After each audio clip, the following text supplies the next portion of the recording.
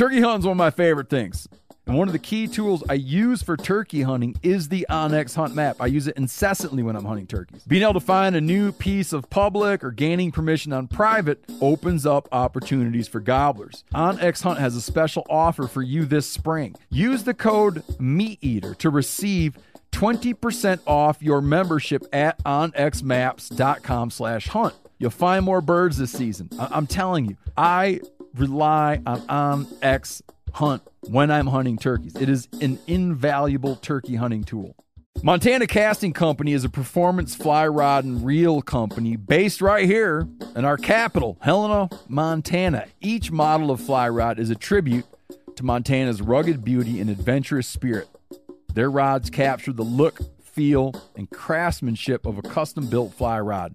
Scott personally calls every customer who buys one of his rods. Head to montanacastingco.com and use code MeatEater20 at checkout for a one-time 20% off discount.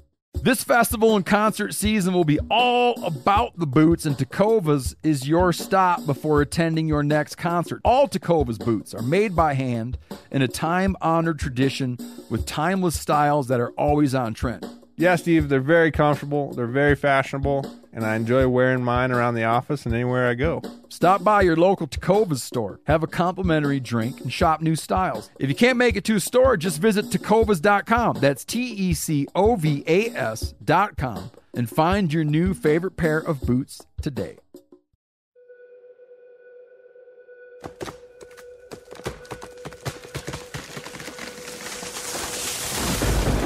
This is the Meat Eater podcast coming at you shirtless, severely bug bitten, and in my case, underwearless. We hunt the Meat Eater podcast. You can't predict anything. Presented by First Light, creating proven, versatile hunting apparel from merino base layers to technical outerwear for every hunt. First Light. Go farther, stay longer. Joined today by a very special guest, Andrew Zimmern. Host of more damn shows than you can shake a stick at. Shake a set of tongs at. Not all great, though. Still. Yeah, you know. Just they stack. Quantity over quality. Hey, one of the guys that works for us, Garrett Long, he's been on the show. He texted me this morning, bummed that he couldn't come meet you. He said, we watched Andrew Zimmern's Bizarre Foods like some people go to church.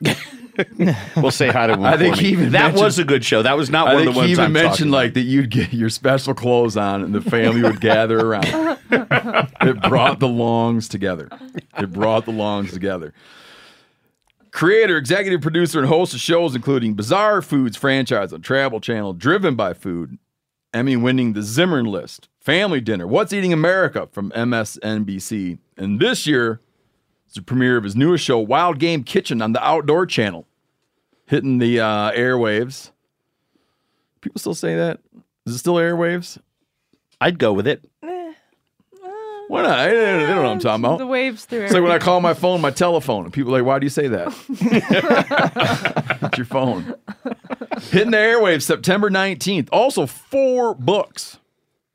The Bizarre Truth, Andrew Zimmern's Bizarre World of Food, Andrew Zimmern's Field Guide to Exceptionally Weird, Wild, and Wonderful Food, and here's an unexpected one. Alliance of World Travelers, Volume 1, AZ in the Lost City of Ophir. Hit me with that real quick. I used to make up stories to put my kid to sleep, Okay. and I finally... How many kids? Well, at the time, 1. And I just finally said there's nothing in the 8 to 12-year-old space for kids. There's really good cardboard books. I mean, for any dads or moms out there. For little dinky kids. Yeah, I mean, Inky Stinky Caterpillar and, Yucky. There's just a whole bunch of great books for little kids. And there's really good stuff for 12, 13 and up. But there's a missing chunk, I think, that was underestimating what 8 to 13-year-olds could read. So I made a kid's book, and it won a lot of awards, and then you can't sell the second one because that age group fell out of favor because they're all reading stuff on their computers or their telephones.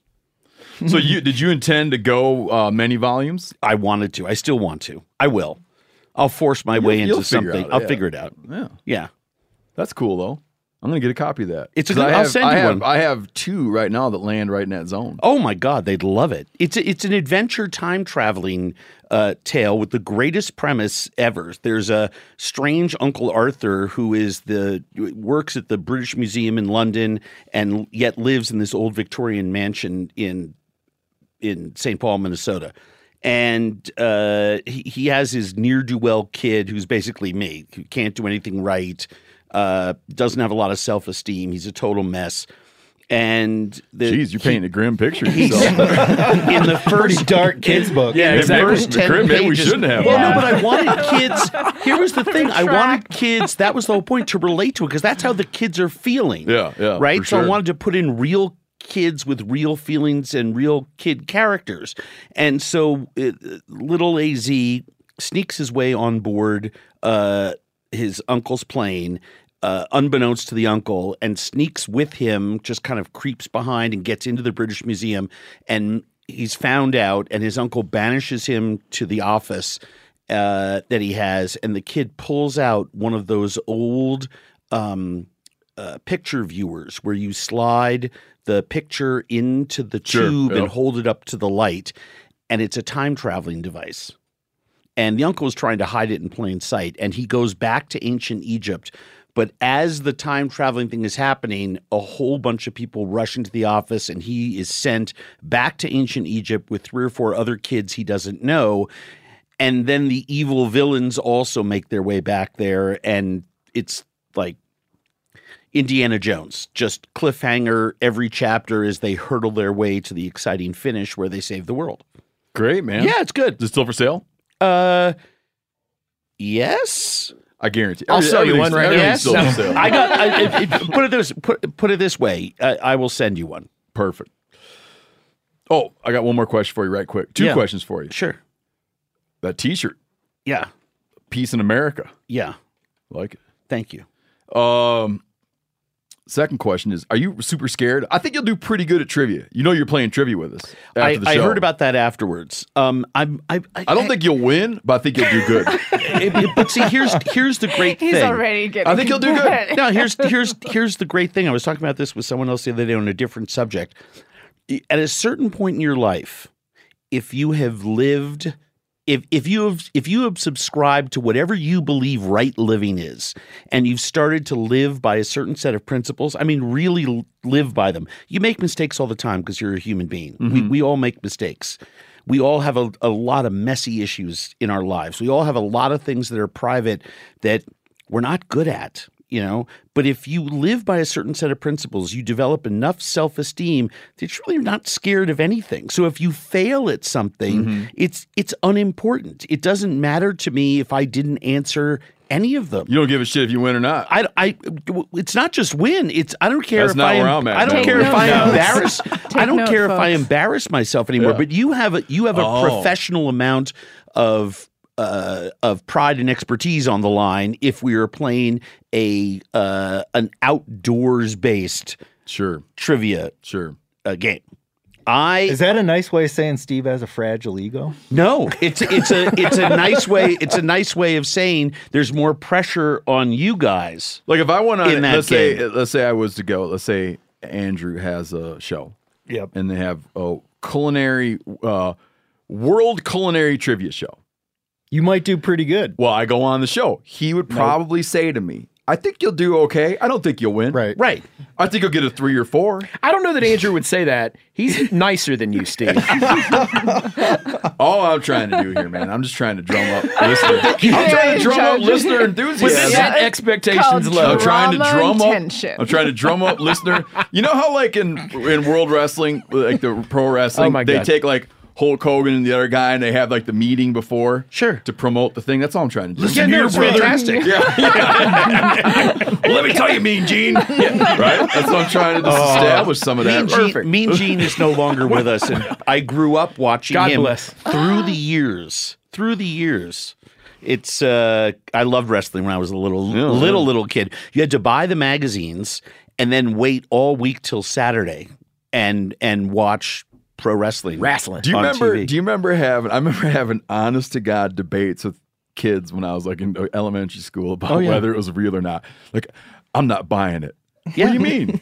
What do you mean? It was very real to me for a very long time until I started to see, like the and mean no disrespect to little people, but the minute they put in, like, at the time they called them midgets, right, and Sky Low and Little Beaver, and I realized, okay, this is not only disrespectful to little people, it just struck me as being wrong, but it's also disrespectful to native people. Like, the whole thing kind of struck me as not right, and then I started to sniff things out, and then I was like, no, and it started to dawn on me at age like 11, 12 that my love of the sport needed to change a little bit. And it did, but it still didn't mean that I wasn't obsessed with Mil Mascaras coming off the top rope. Well, maybe after the trivia thing, you and me will pro wrestle. I love it. I'll get a folding chair. I've done it. Have you done it? Folding chair and wallop. Have you done it before? Have you in your travels? I never pro wrestled. Oh my God! I see, but there's most fun I've once ever in a while. had. There's a wrestling match on like a video shoot. Yeah, we've had. Oh, yeah, I like doing that. Yeah. Here's a thinker for you guys, all you listeners out there. Hacksaw Jim Duggan. He got to bring a 2x4 into the arena because he incorporated wood into his name. Basically, That's all it took. that's all I could figure I'm out. gonna try that TSA. So it's That's why they call me Stevie Blade. they call me Brody the Taser. Yeah, for a reason. Well, if you're the meat eater, you could bring like a big tomahawk steak, probably. I guess. That's right. Duck Lore Season 2 is out now. Tell him, Sean. Yep, Duck Lore Season 2, which was kind of the back half of last waterfowl season. First episode out right now is on the Great Salt Lake, which is pretty wild. Yeah, Duck Lore's out. And along with that, the new First Light waterfowl gear. Yeah, which is tight. Yeah, Well, it's tight, but it's Typha. Typha. Typha. Yeah, which is a genus for cattails. Yeah, pretty it's much. a great name, man. So First Light Typha has launched. Now, this is the first of two waterfowl, like two collections of waterfowl material that will be coming out from First Light. Meaning like the entire collection right off the top comes out in two batches. So right now, only certain styles are out for purchase, but you'll see a lot of that stuff if you watch Duck Lore. Yep. You'll see a lot of the gear. Phenomenal stuff. I love it. Certain styles are available for purchase right now. Other styles becoming available at a later time. Here's what you got now. The Landing Zone jacket, the Tundra Net Gator, which is sweet, 3 new beanies, and the collab collection with Tangle Free. Yeah, So that's check all of that the- stuff out. That's of the new styles, right? And then we've got a bunch of the, existing product like the Catalyst and all the wool and all that out in Typha now. So too. there's obviously all kinds of crossover stuff, other kinds of First Light apparel that crosses over real well. So, there's a bunch of merino. There's the Origin hoodie, which I have in Typha, and I've had that for a long time. Catalyst vest, Catalyst jacket, Catalyst pant, Leafy jacket, Uncompadre 2.0, all out now in the Typha pattern, and then more of the First Light waterfowl line, which is like a great collection. They've got just keep getting better and better stuff coming all the time. And so check all that stuff out now. And hopefully by waterfowl, the rest will be dropped, right? Yeah. And in Duck Lore, along with the Duck Lore launch, we'll have some videos and stuff on the Meat Eater website, like getting into the conditions I'm wearing each piece in and kind of talking about some of the features of these jackets. There's some ridiculous thinking that went into these. Even like one specific feature, right, is the casting stripe on the underside of the arms for casting your dog. Little things like that. We break down why all these pieces are the way they are. What's a casting Yeah, stripe? I was going to say, man, tell people what you're talking about. Casting stripe is for casting your dog on hand signals, right? For directing your dog to So a down underside bird. of your arm is a visible bar. So when you're telling your dog, like Cal's super dog, you can point, snort. You yell like, what do you yell when you can tell him a direction? Over. Yeah, and that son of a bitch dog stops, or that dog will run out and he'll be kind of lost for a minute, and he's like stops and stares at Cal. Cal does a hand signal, points his arm what way it goes, and that son of a bitch goes in that direction. So Which then what happens to be like the best feeling ever. It's the best tool. What color is that? I mean, is it like Just so they can something see that- it good. Oh, okay. Yeah, because you know that type. I mean, it's kind of funny when you think about it. The whole point of the jacket's to be camo, Right, And then yep. you're standing against the entire environment, and the dog's like, "Where the hell is he?" Yeah. Well, so under the arm, there's black. Oh wow. Hold your arm out, and you got like a directional bar. Got it. Oh, Yeah. neat. Yeah, the further the dog gets away, the bigger you need to become. Typically, if you right. got to do the hand signals. Cool. Yeah. Dude, there's nothing worse than most dogs, but like Cal's. Nothing worse than most dogs, but the dogs that are dialed are just cool, man. We're gonna have a bunch of Snort's dialed pretty dogs here. sweet. Ruby's kicking butt. Oh yeah. How's your dog doing, Sean? Case is doing well. I don't want to jinx it, right? Because a guy that talks up his dog is the guy that ends up with a bad dog, right? That's why I'm talking up Cal's dog for him. If you got a dog, I'm happy shut your how mouth. she's doing. Yeah, never talk up your own dog. Never talk your own dog up. I'm considering training my first dog. Talk to him. Consistency. If you got it, that's the awesome. whole. That's the whole thing, and I think I have the time now, and I think I finally have the dog, and I'm super, super excited about it. What kind of dog do you have? It's a Legato Romagnolo. It's a Italian water dog, but Do those have like the white drip? No. Payas? no, but it's Yeah, the Payas. Payas. Very good. It's either the Payas Very or the good. Wow, dreadlocks, you are yeah. good at trivia. Oh, yeah, dude. Or I had a But Jewish she's girlfriend. Yeah, she is. Believe me, as the only 61-year-old New York City Jew at the table, I figured it had to be something like Hey, that. you got a half Jew right here. Right on. But I finally have the dog that she's 5 months old, but she's kind of a natural.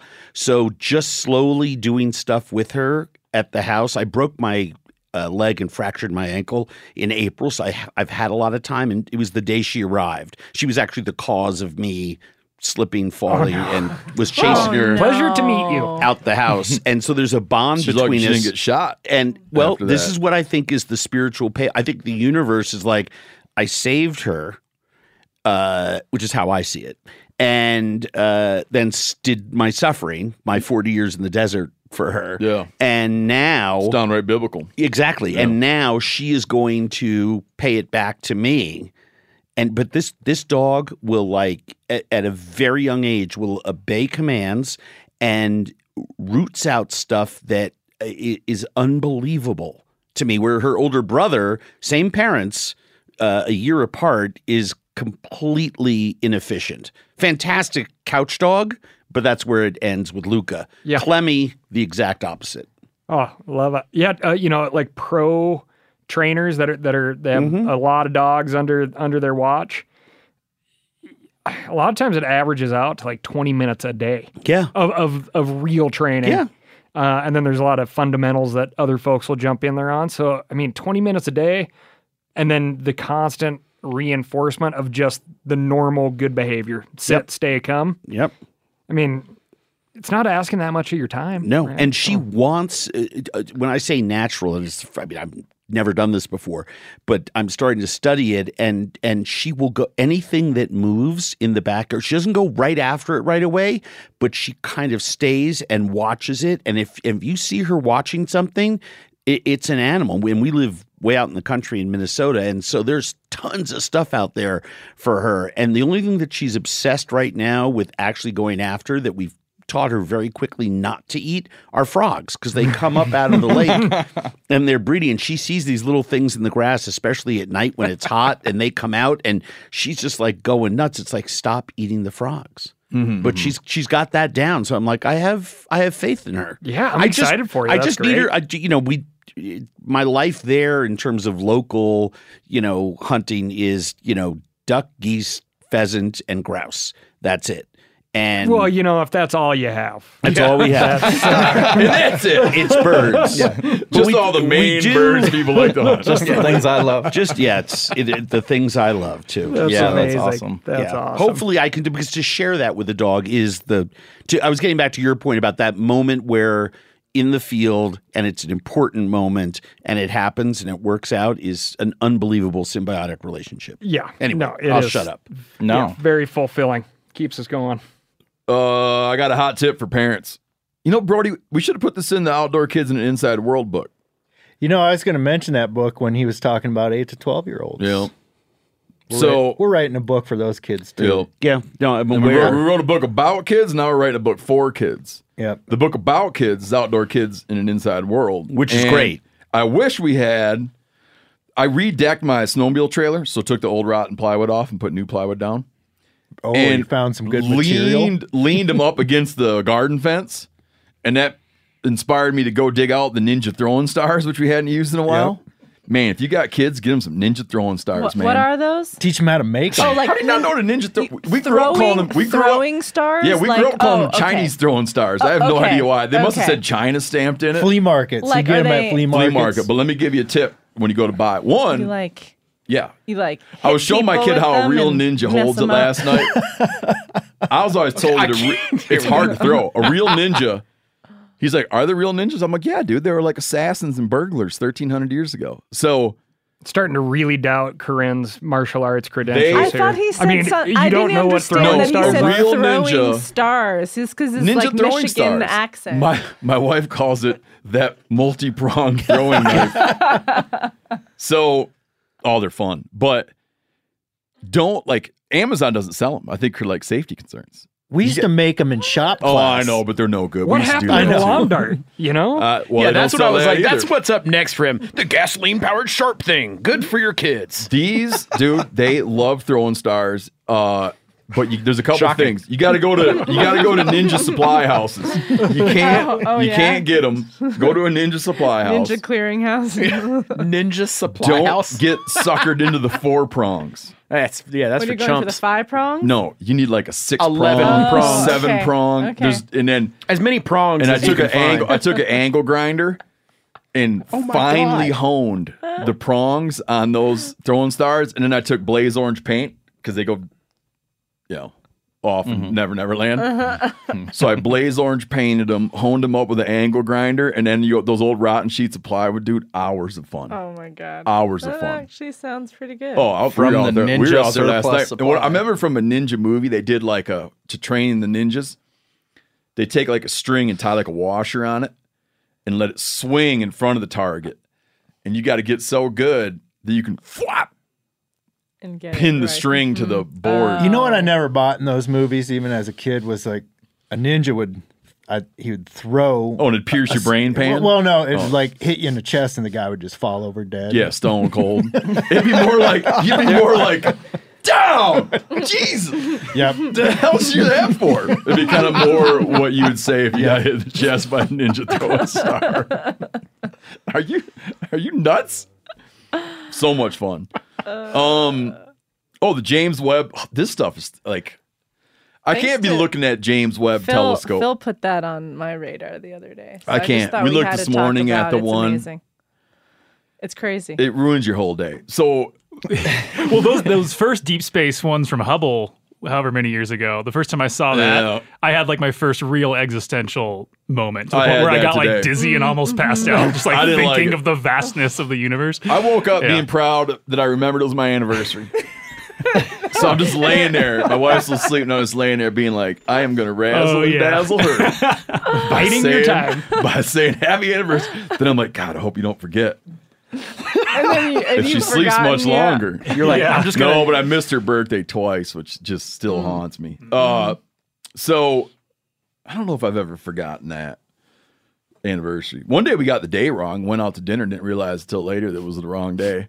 But I remembered. Anyways, and then when she woke up, we were looking at the James Webb Space Telescope things. And there's that like deep field photo. Thousands of galaxies. Okay, so some of them being like the sun's light takes, is it 8 or 13 minutes to get here? The sun's light takes 8 minutes to get here. Mhm. Galaxies that are 290 light years away. So if you turned on a flashlight on one of them planets, the light would get here in 290 years. If you turned on the light at the sun, it would be here in 8 minutes. I'm not saying there's dudes sitting around writing books and whatnot. There are definitely things. More planets than there are grains of sand on Earth. And then what is all that shit doing out there? That's what I don't like to think about. Yeah. It's just too much We're like, stuff. gasoline's expensive, and then you see that picture. It doesn't matter. Shit. There are many different types of measuring contests in this world. And the headline that made me laugh thinking about this measuring contest that we've put ourselves in is first pictures with Webb telescope, like deepest view of space ever recorded, like very first ones. And I just imagine that there was somebody sitting around being like, told you so, told you. There is no way that we are an aimless rock hurtling nowhere, doing nothing, circling an average. Our sun is a G2 star, right? The most average of all types of stars. So to think that of all these billions, trillions of we just don't. The vastness is unbelievable, right? Because those are just the ones that we can see. Grains of sand. That we're the only one that is supporting life is ludicrous.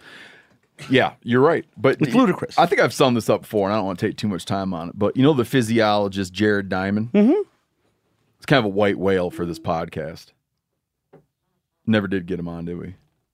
No, I should circle back. I just bought a bunch of his books. The new white whale is Ron Well, that'll get DeSantis. him. I even tried to go. I even tried to go through high level contacts and can't get a call back from Ron DeSantis and then Jared Diamond.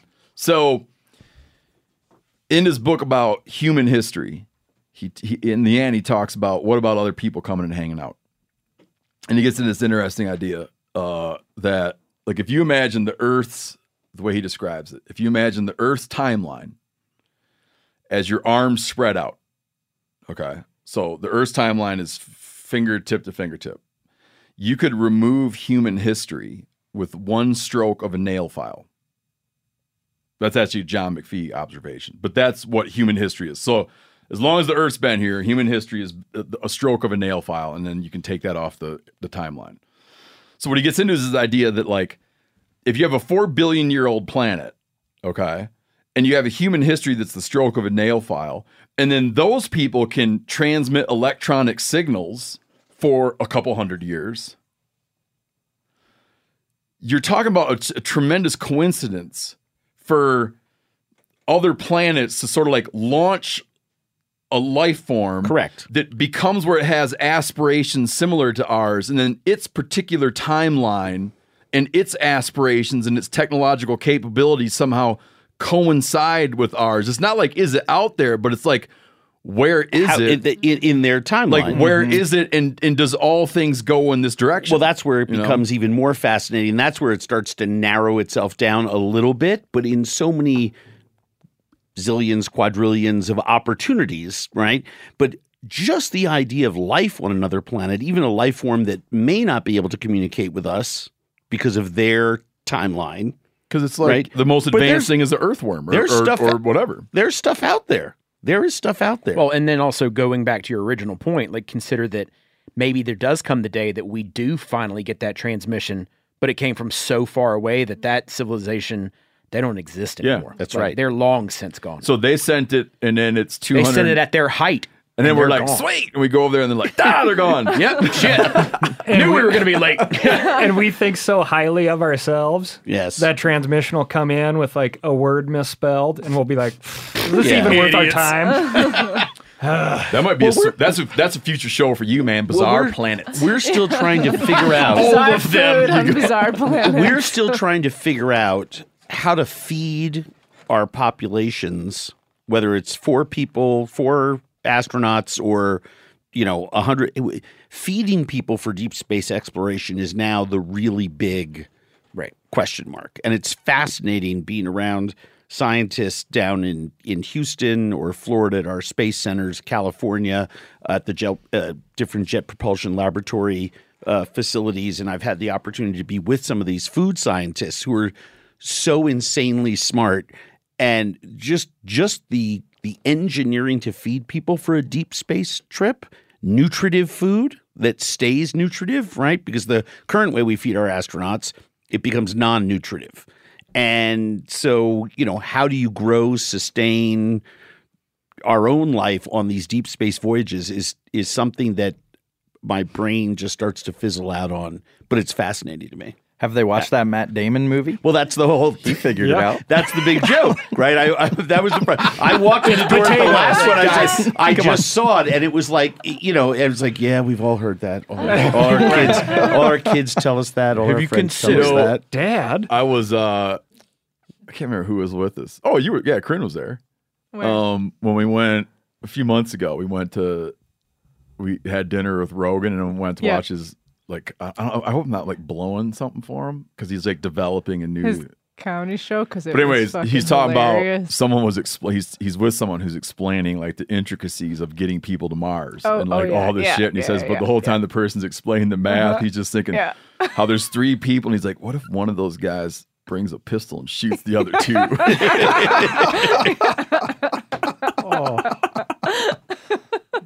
How harrowing. Love where his mind went. Yeah, no, it was like what if one has a pistol and shoots one of them and then himself, and then you're like, no! After they launch. So he's like, so no matter what you do, he says, check them for guns.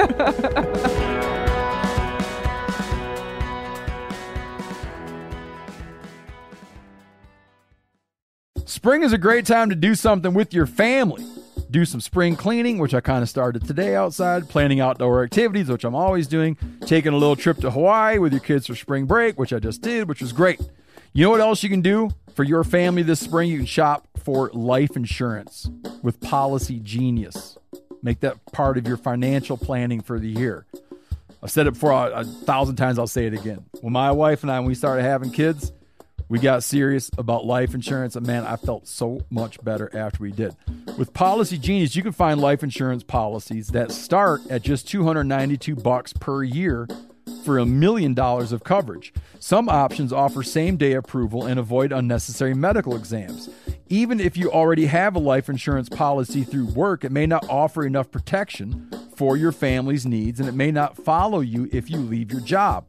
So save time and money and provide your family with a financial safety net using Policy Genius. Head to policygenius.com or click the link in the description to get your free life insurance quotes and see how much you could save.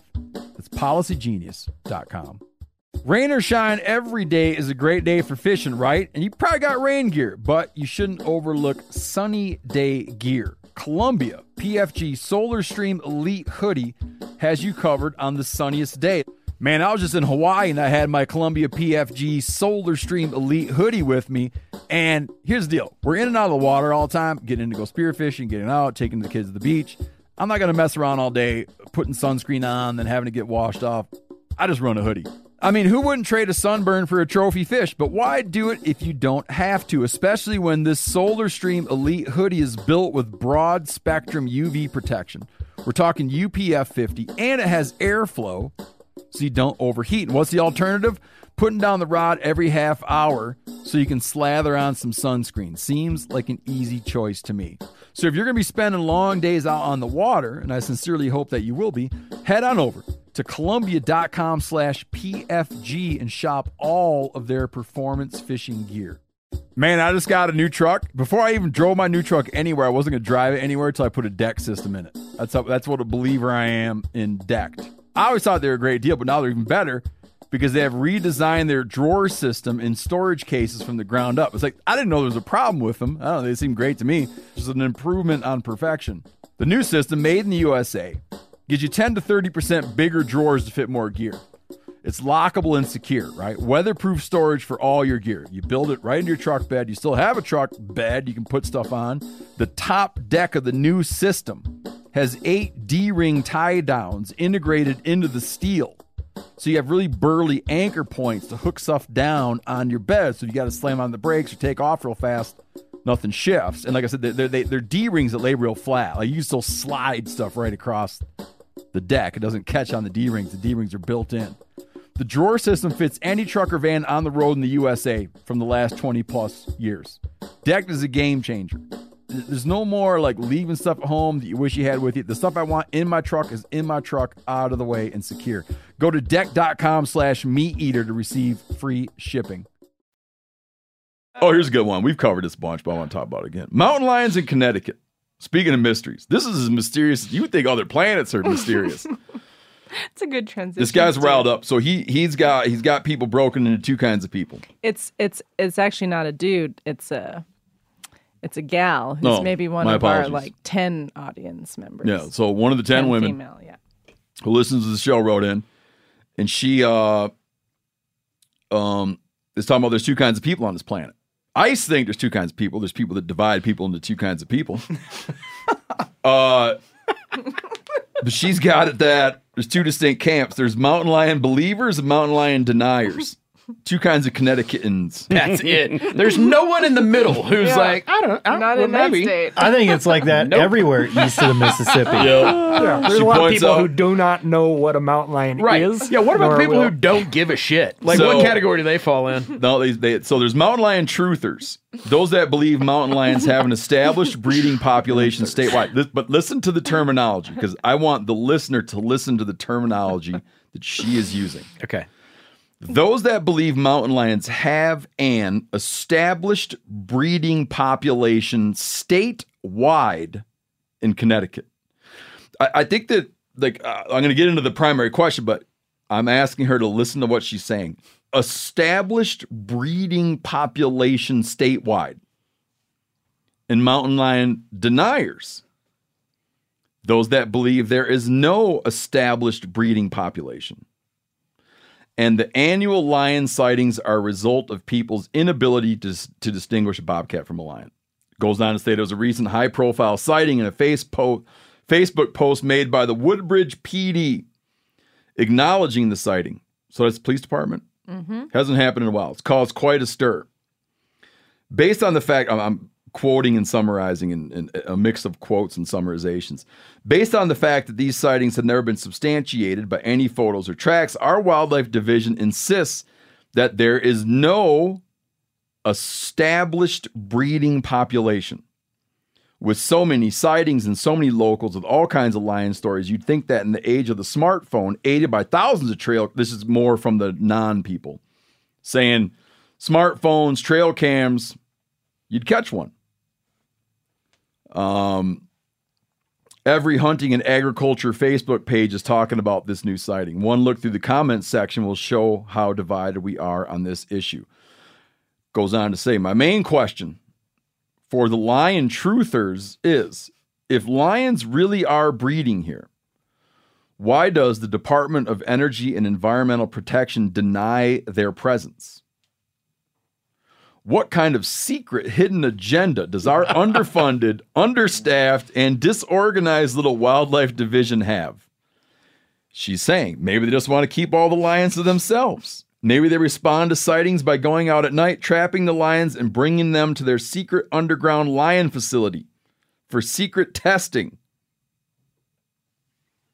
Would love to hear a discussion. I love how that took a hard turn into conspiracy theory. No, I think she's saying, like, what if it's a common thing? You'll commonly, like, in all these states where this happens, you'll commonly hear that, like all the time. Oh, Fish and Game knows they're here. Yeah, they just don't want to admit it.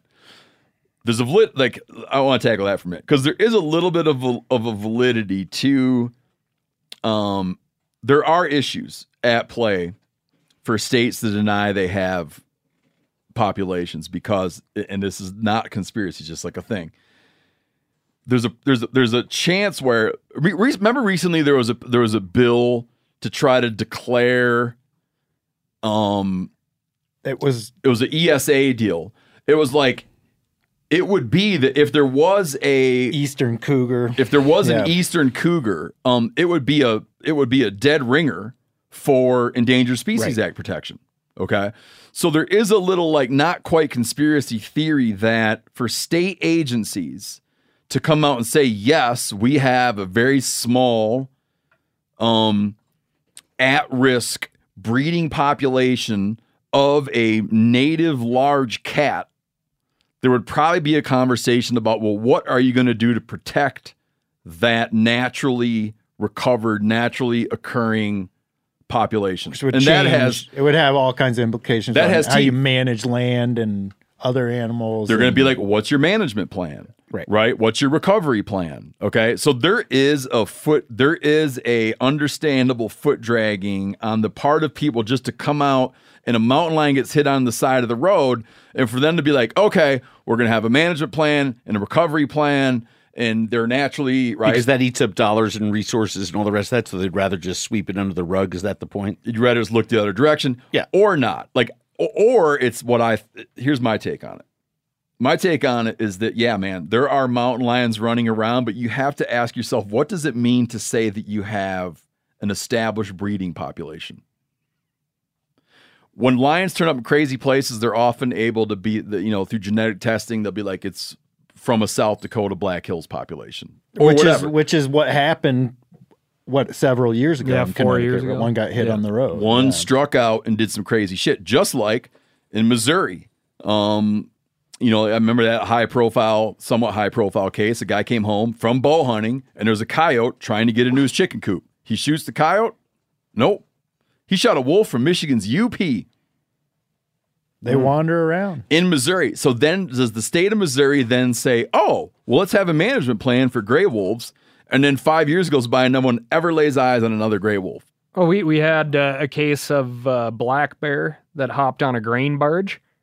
Yep. And ended up in some place that does not have a black bear population. That's fantastic. Right? I didn't hear that. That's awesome. Yeah, which apparently is like not totally uncommon. Well, it's Bruno the bear, right? Yeah, a lot of That's foods. fantastic. Well, yeah, I mean, they're notorious for wanting to catch a free ride somewhere. Yeah. Well, and that bear, they're bears. Yeah. That bear gradually. I saw Paddington. Yeah, exactly. That bear gradually almost made his way. He wound up getting hit, right? Yeah. But almost made his way to, like, almost shit lucked into a population of black bears in Arkansas, which would have been cool. Mm-hmm. So it's like, no one, I don't know of any serious individual who looks at like wildlife politics and wildlife trends. I don't know any serious individual who doesn't think that legitimate wild-born mountain lions are making their way into the eastern U.S. and showing up in unexpected places. And I remember there was one that was hit that had been, she had lactated and had, like, there was evidence that she had reproduced. She hadn't been declawed. Right. And no doubt in places, two of these things are coming together and reproducing. But that isn't the same thing as an established breeding population that a state would then go in and have a management plan for. I want it's coming, to say on behalf of the folks at Deep over there in Connecticut, I got to work with these folks tagging or replacing radio collars on black bears through the NSSF 1 year, and that was super awesome. And these are just like you find, I would say, the majority in wildlife agencies in the majority of states, they're very dedicated in caring people. My observation is in the state of Connecticut, your wildlife agency people get very little time to deal with wildlife because you people that have over-peopled the state of Connecticut just keep calling it for random crap. And they don't have any time to deal with the animals. But that's what they want to do. But they are dedicated wildlife folks. And to Steve's point, we had last year, the year before, grizz sighting on the Clearwater River drainage in Idaho. Now, we know for a fact there's grizz that traipse through the panhandle of Idaho often, but there is no evidence of an established grizzly population in that area. We know there's established grizzly bears in southern Idaho on the GYE population, Greater Yellowstone Ecosystem population. And I remember Idaho Fish and Game was getting some crap because they said, yes, we're acknowledging that there was a sighting of like what is believed to be a grizzly bear in this drainage. Happened to be the second year in a row. They were able to find tracks that definitely looked like grizzly tracks, and they were able to find hair. And then they were not going to say this is a grizzly bear until they did a DNA analysis on that hair. Yep. Because, as Steve just said, there's larger implications for a state agency to say, yep, you're right, because then they have to change their management to say that this does exist here and it has implications on a bunch of stuff that, your John Q. Fisher folk don't have to worry about when they say, yeah, I saw Grizz the other day. Like almost guaranteed immediate lawsuits too. To be like suits like, why is it not listed? Why have you not fulfilled your management plan, Yep, there should be no bear hunting here because there's a chance that a black bear is going to get, or a Grizz is going to get mistaken for a black bear, which does happen. So I want to tell this Connecticut, what do they call people from Connecticut? Not Connecticutans. They should from now on. Yeah, Connecticut. Yeah, can we push for that? I got a message for the Connecticut person though. Here's this is the last thing I'll say on this subject. Clay had an interesting observation with mountain lions showing up in Arkansas. Okay, where it got to be like more trail cam pictures, more stuff. Arkansas used to have a black bear biologist. One day, that biologist became the state's large carnivore biologist, or some such thing like that. It was like a very subtle, like his purview.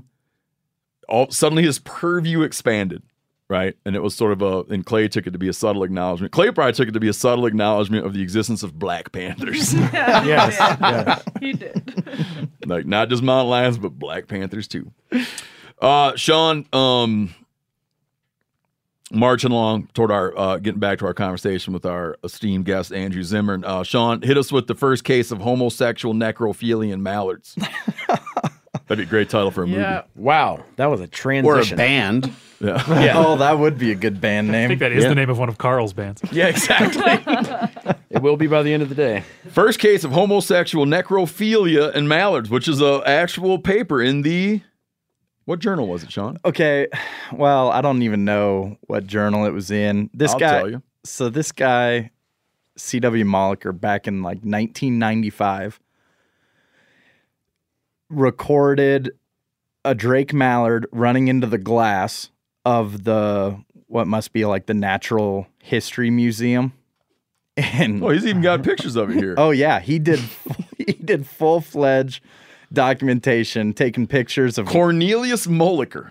Yeah, he's got a heck of a name. It's a fake name. Drake mallard collides into the glass, being chased by another Drake mallard, falls dead, and proceeds to get bred practically for 75 minutes. Goo. And the dude documents the whole thing, takes pictures, collects the carcasses, the whole bit. That's an interesting type of academic journal. And there's like people will get journal articles off just like a crazy observation. Yeah. And you'll publish people will publish an observation. And he took 6 years to publish it because he was like, I don't know if this is something I really want to deal with.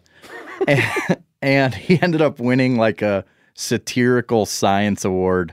It's called the IG Nobel Prize. That's for weird science. The Ig Nobel. Oh, you know who won that? Metten as well. Oh, that's right. For his poop knife. Yep.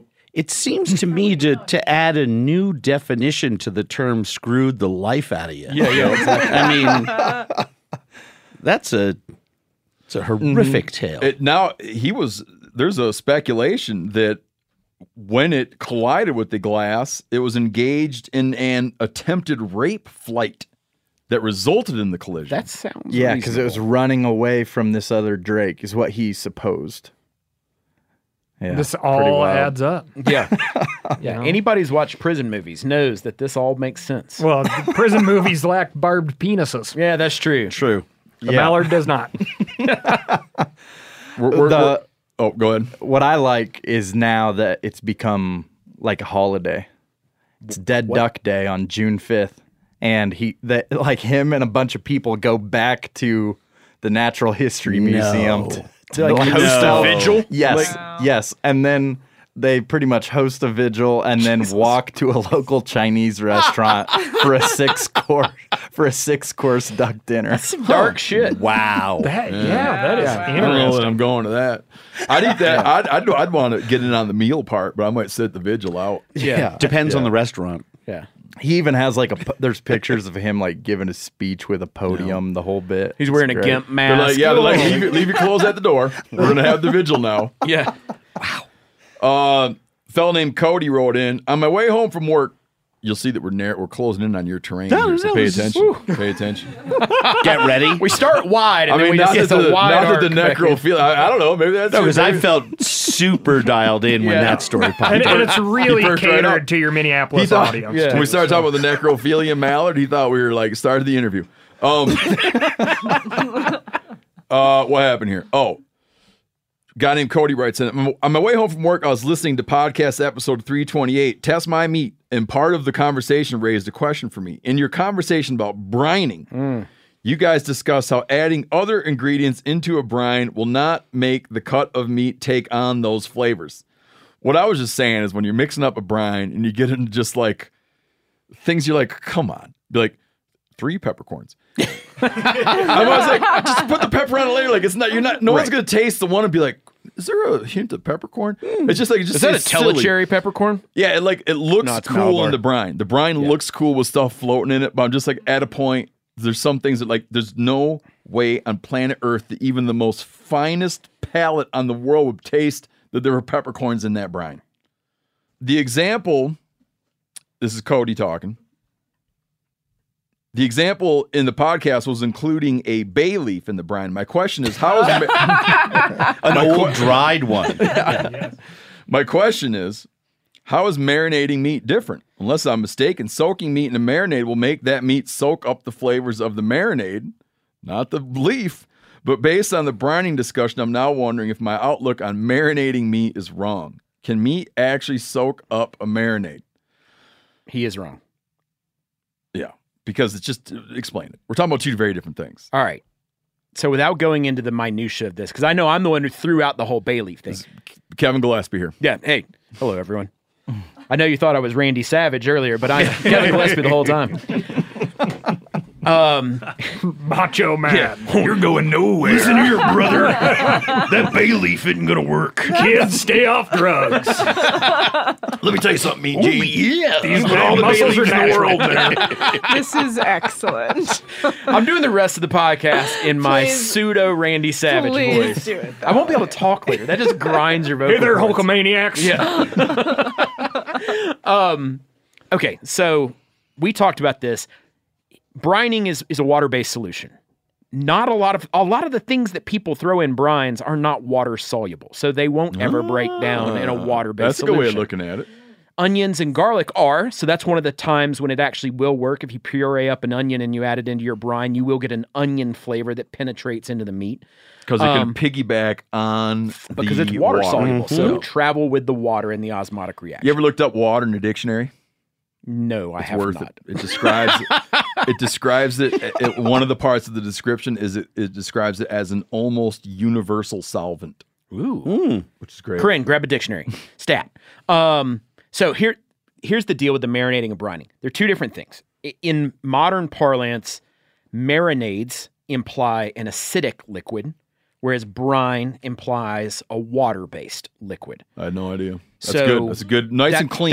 That's the clean answer for you. Until you start to put acids into there. Right. And there's a 2 lot kinds of there's a lot of fine subtlety. keep it what you're doing. Keep marinade, it like acid-based, brine, water-based. Brines are very effective because scientifically, because the way the chemistry of it works, they work. Marinades, on the other hand, don't really work. Now, it's not to say they won't make things taste like something. That's a whole different subjective conversation. Because it's coating it. Well, right, because shit gets on the outside and you cook it, and of course it's still going to be there. But they did a test a few years ago. Cooks Illustrated actually did this, which is a great magazine for folks who don't subscribe to it. And they marinated meat for 18 hours. And then they tested to see what the penetration level of the marinade was, and it's a fraction. It's millimeters. Well, not if you took a fork and stabbed 1,000,000 times. Well, so what they did, right. So there's mechanical ways that you can, of course, inject something into something. But if you just drop it into a liquid, which is what 90% of people do, they then took it and shaved off, like down to the level that they could see that the marinade penetrated, cooked them, and then blind tasted, and people could absolutely not taste the difference between something marinated and something not marinated. Okay, so here's where I'm calling a little bit of bullshit. Okay, here we go. Steve likes to call bullshit. Careful. On No, not science. bullshit. Careful. Okay, not bullshit, but I think you should factor this in. Okay.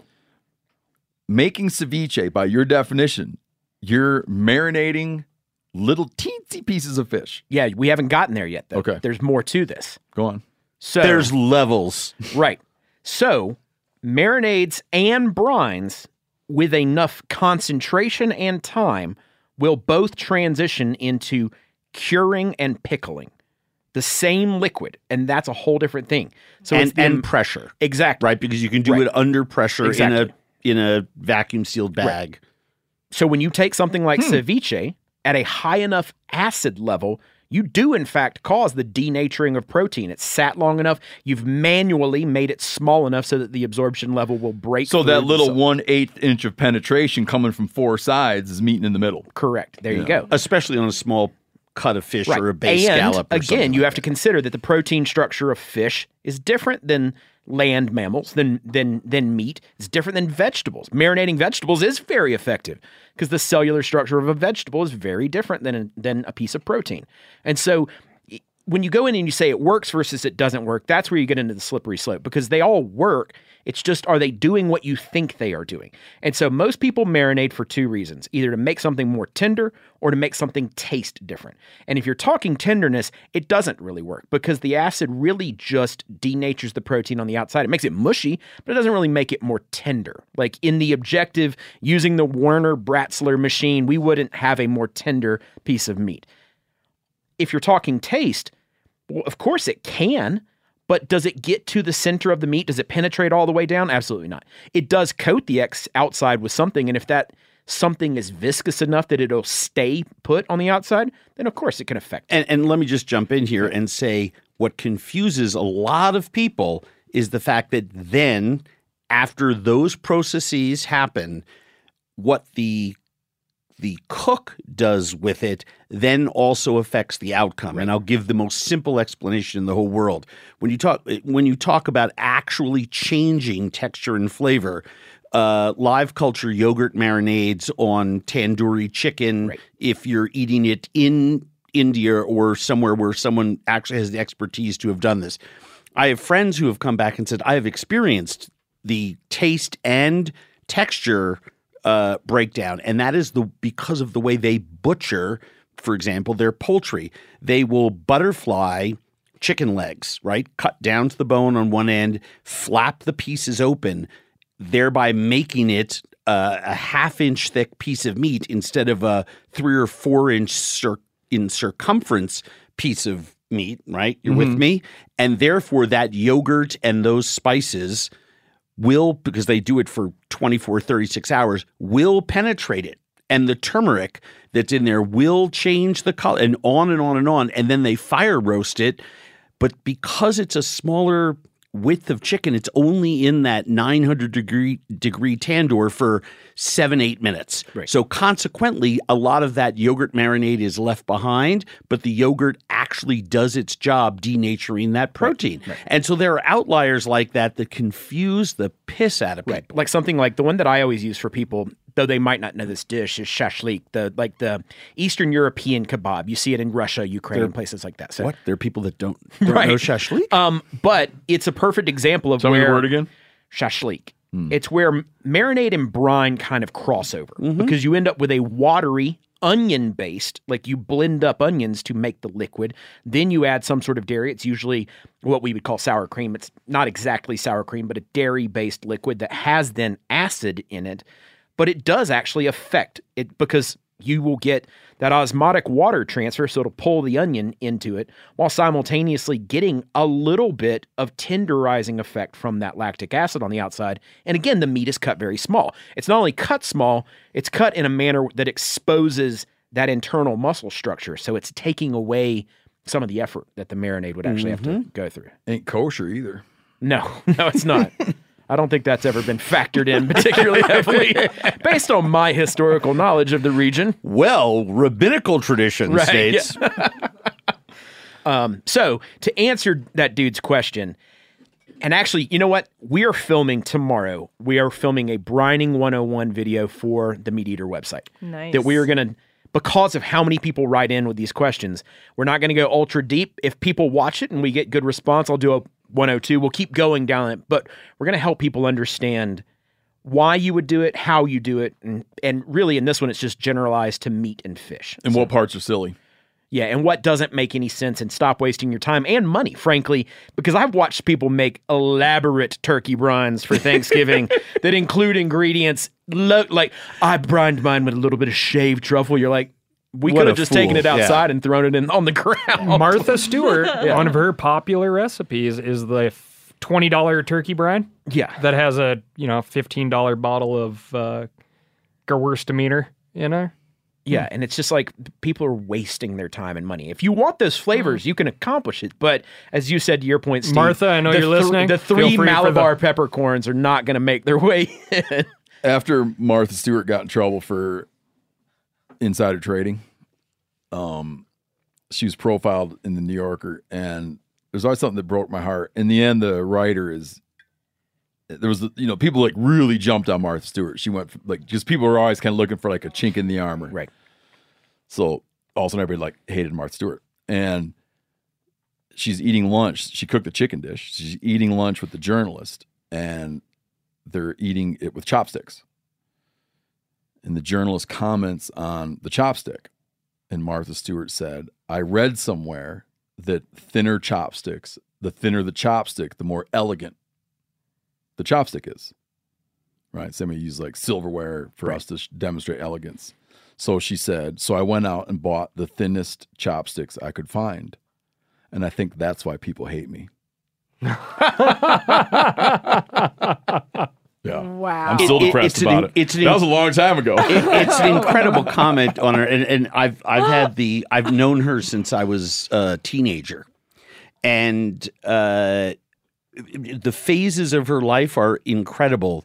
The thing that impresses me the most about Martha, all the food stuff aside, is to be a single mom, to realize that you are not going to get any support from your ex, the father of your child. You are going to then establish a catering company out of your home, and then that morphs into everything that she had built up until the point of the insider trading situation.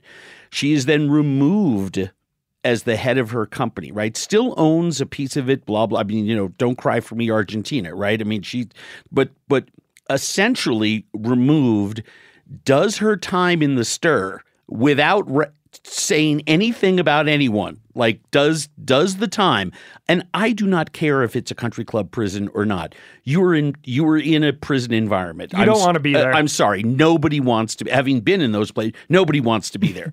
And then she comes out, and over the course of the last 23 years since that happened, 20 years since that happened, has now come back bigger, stronger, and better than ever. The woman is an incredible force. And at 80 years old, the most recent interview that I just saw with her is still complaining about what did she say most recently? The men that I want to date who are the most attractive to me are usually already taken, and they're the husbands of my friends. Is it bad to wish them dead?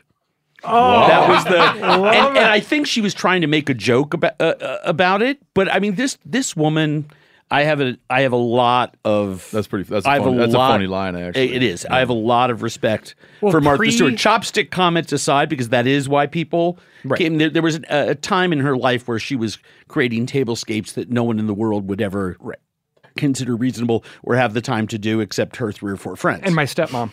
Correct. And that was her audience. Yep. And there was nothing It was appealing. Aspirational. It was an aspirational time in the world. So tiny. Mm-hmm. Post-prison Martha Stewart is like universal. Oh, yeah. And giant age range, and she's roasting. She hangs out with Snoop Dogg. Yeah, she hangs out with Snoop Dogg, man. I didn't know you were a Martha Stewart man. Oh, I'm a Martha Stewart. She has her own CBD line now. And Kevin, it is. And Kevin will back me up on this. When people come to me and say, "What are the first?" I'm just learning to cook. but the how-to books bore me. I want something that's simple recipes that are like tested and retested 5,000 times and are guaranteed to work. And I refer them to a line of small magazine booklets that you can still get online and find on her website. And it's Martha Stewart Every Day. And it's those recipes for a first-time cook not only are delicious and contemporary and use good ingredients, they're simple, efficient. They take 45 minutes to get on the table.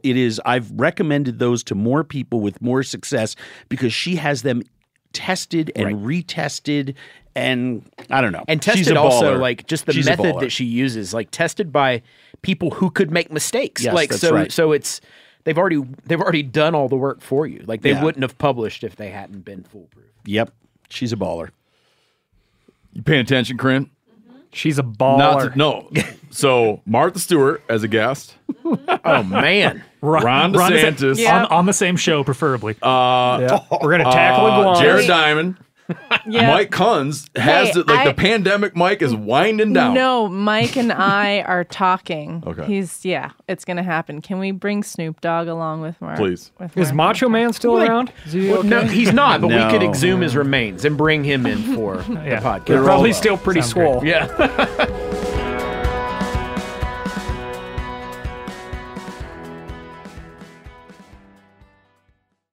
Did you know Rocket Money can cancel a subscription for you? They'll even alert you when there's been an increase in a subscription price and negotiate rates for you.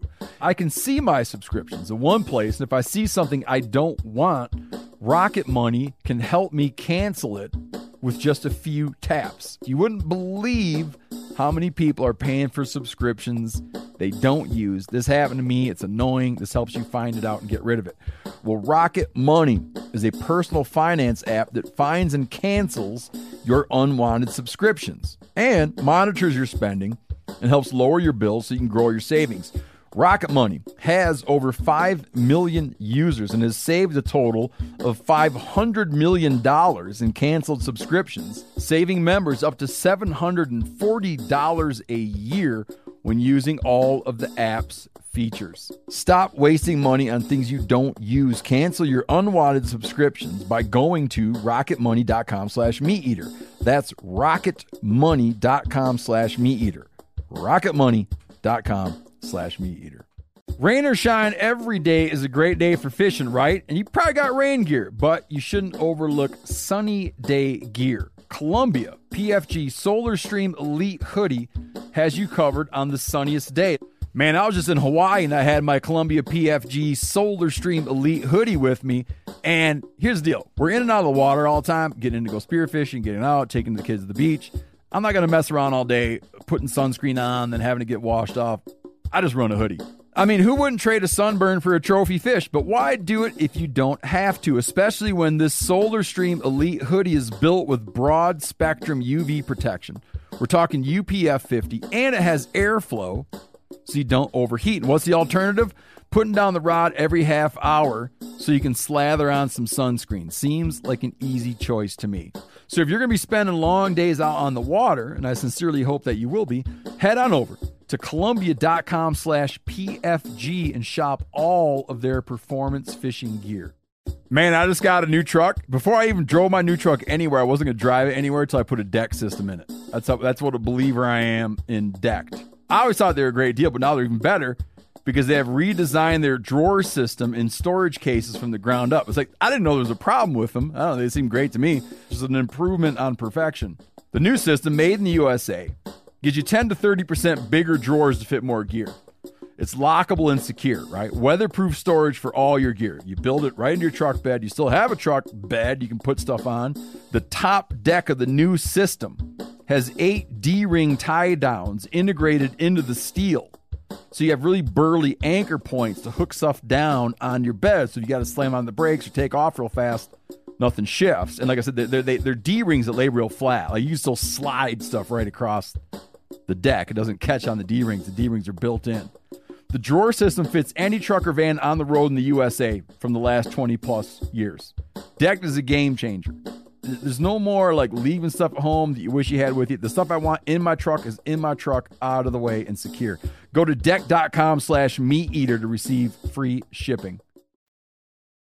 If you go back in time, what was the first moment you became aware of the disciplines of hunting and fishing? With my father, we didn't call it foraging, but we went out and looked around in the woods.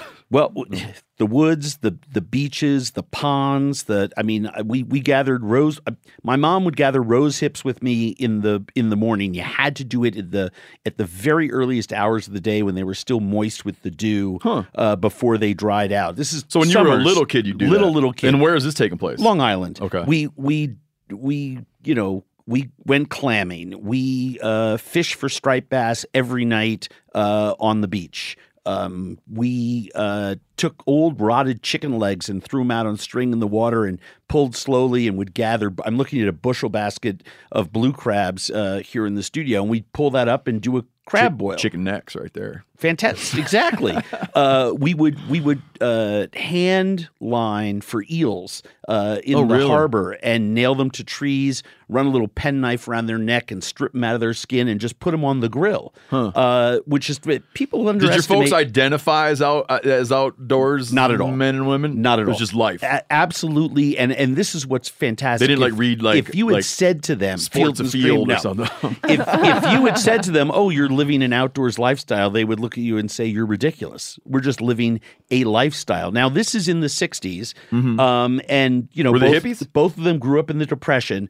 A little bit, but they weren't super crunchy. They weren't back to landers. My dad ran a big advertising agency. My mom was a free and loose, like 60s housewife. It was an interesting what is a free time. And loose 60s housewife? A free and loose 60s housewife means that she would. My father did well enough that in her apartment, I don't know how many of you have read some of the Tom Wolfe books about New York City in the 60s when Park Avenue housewives were raising money for the Black Panther Party. In there, you would. Huey Lewis would. And some of those people would show up to raise money in living rooms where wealthy free and loose Park Avenue housewives. So she was like a counterculture. She was like had room to be a countercultural 60s housewife. Super utopian socialist and all the rest of that. Gotcha. But at the same time, enjoying the privileges that came with a booming 1%er class that has kept growing. Going forward, don't use the word loose about your own ma. Well, now that's different because one of the things that I loved the most about her was that, and I mean this in the most respectful way possible, when she divorced my father because of certain things within our family, she went on a run for like 8 or 9 years. Where looking back on it, I would joke with her. I was like, "Way to go, I way need to get go, that mom! Time machine fired up. Way to go, mom!" And it included, some pretty well. I was like, really, like, way to go, mom!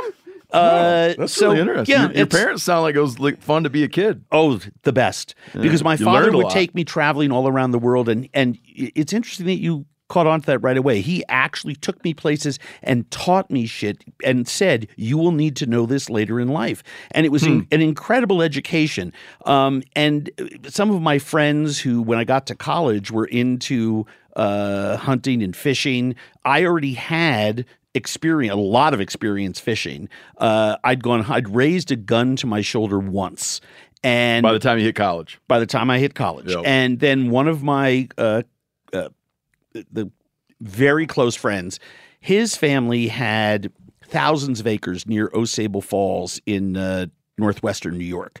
And he said, "You got to come up deer hunting sometime." And I went up, had a fantastic time, harvested 2 animals, and I was hooked because I was already cooking at the time, and I was eating all these things with my dad. So when I was traveling with my father, and Kevin and I were talking before we started recording about how much game meat is eaten overseas, and because you can bring it into restaurants, right? It's a different situation than we have here.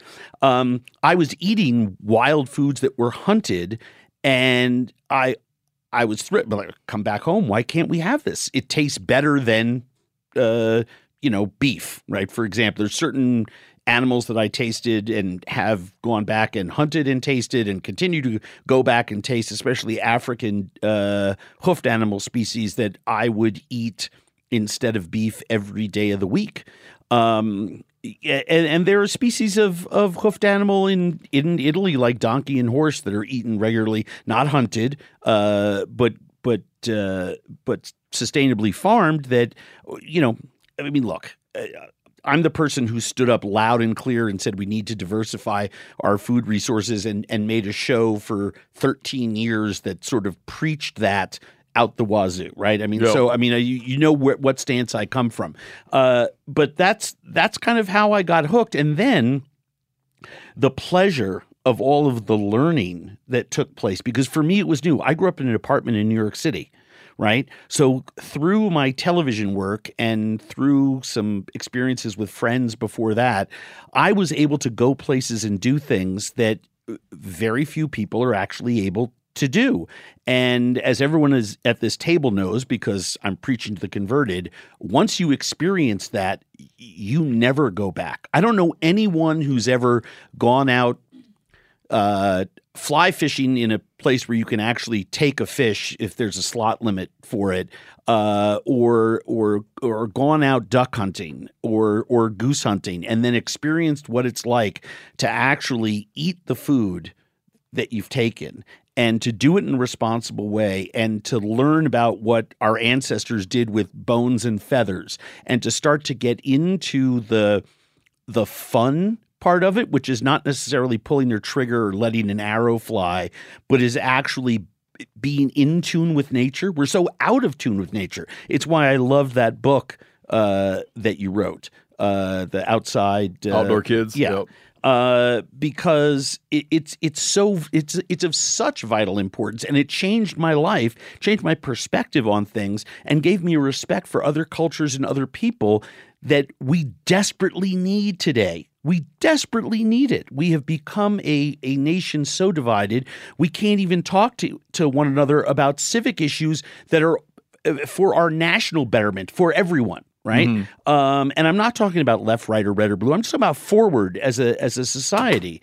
And to go back and to look at my life and say, hey, where did I learn that? Where did I become more accepting of other people and other traditions and things like that? It all goes back to how I'll just call it gathered food.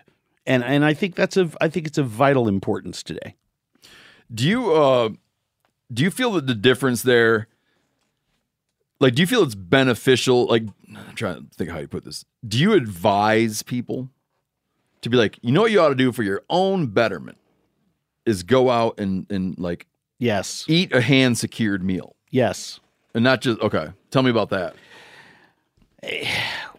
Well, there's two sides to this coin. So let's talk about diminishing resources in our human-created finite world. Mm-hmm. If everybody took a meal replacement, meal in a can, once a week, and everybody took a meal from the wild once a week, which, by the way, could be vegetarian. I'm just saying a meal from the wild, right? And we skipped one meal a week. And I'm not talking about children or seniors or people with health issues, so don't at me with a million, ridiculous comments on Twitter. Yeah. Right? I mean, we all know what I'm talking about. A meal. Not a day, but a meal. A meal. Just a meal. So one meal in a can. Yep. One meal from the wild and skip one. Okay. One meal of dandelions. We eliminate 1/7 of our reliance on factory farms and factory-produced food and big ag-produced food, et cetera, right? It radically reshapes our dependence on these places and will help us decentralize our food system. I still believe in a world, we can't do it everywhere, but I've visited enough places where people still hunt at night for their breakfast and hunt during the day for their dinner.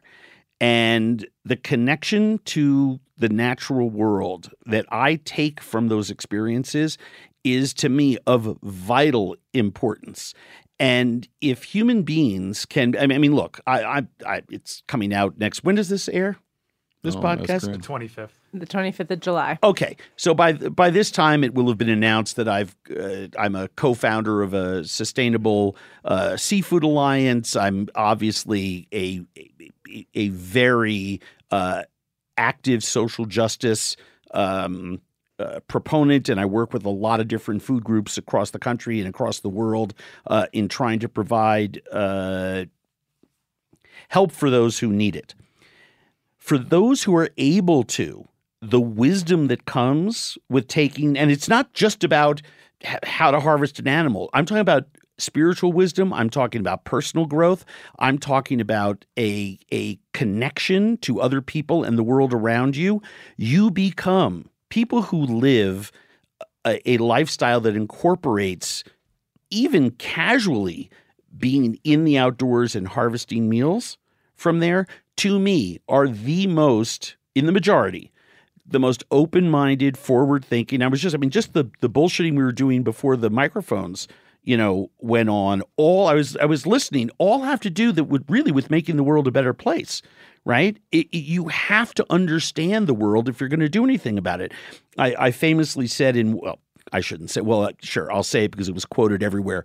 But in What's Eating America, one of our episodes, I was sitting on a John Deere tractor, and I looked into the camera and I said, if you want to understand what's happening on American farms, I suggest you visit one.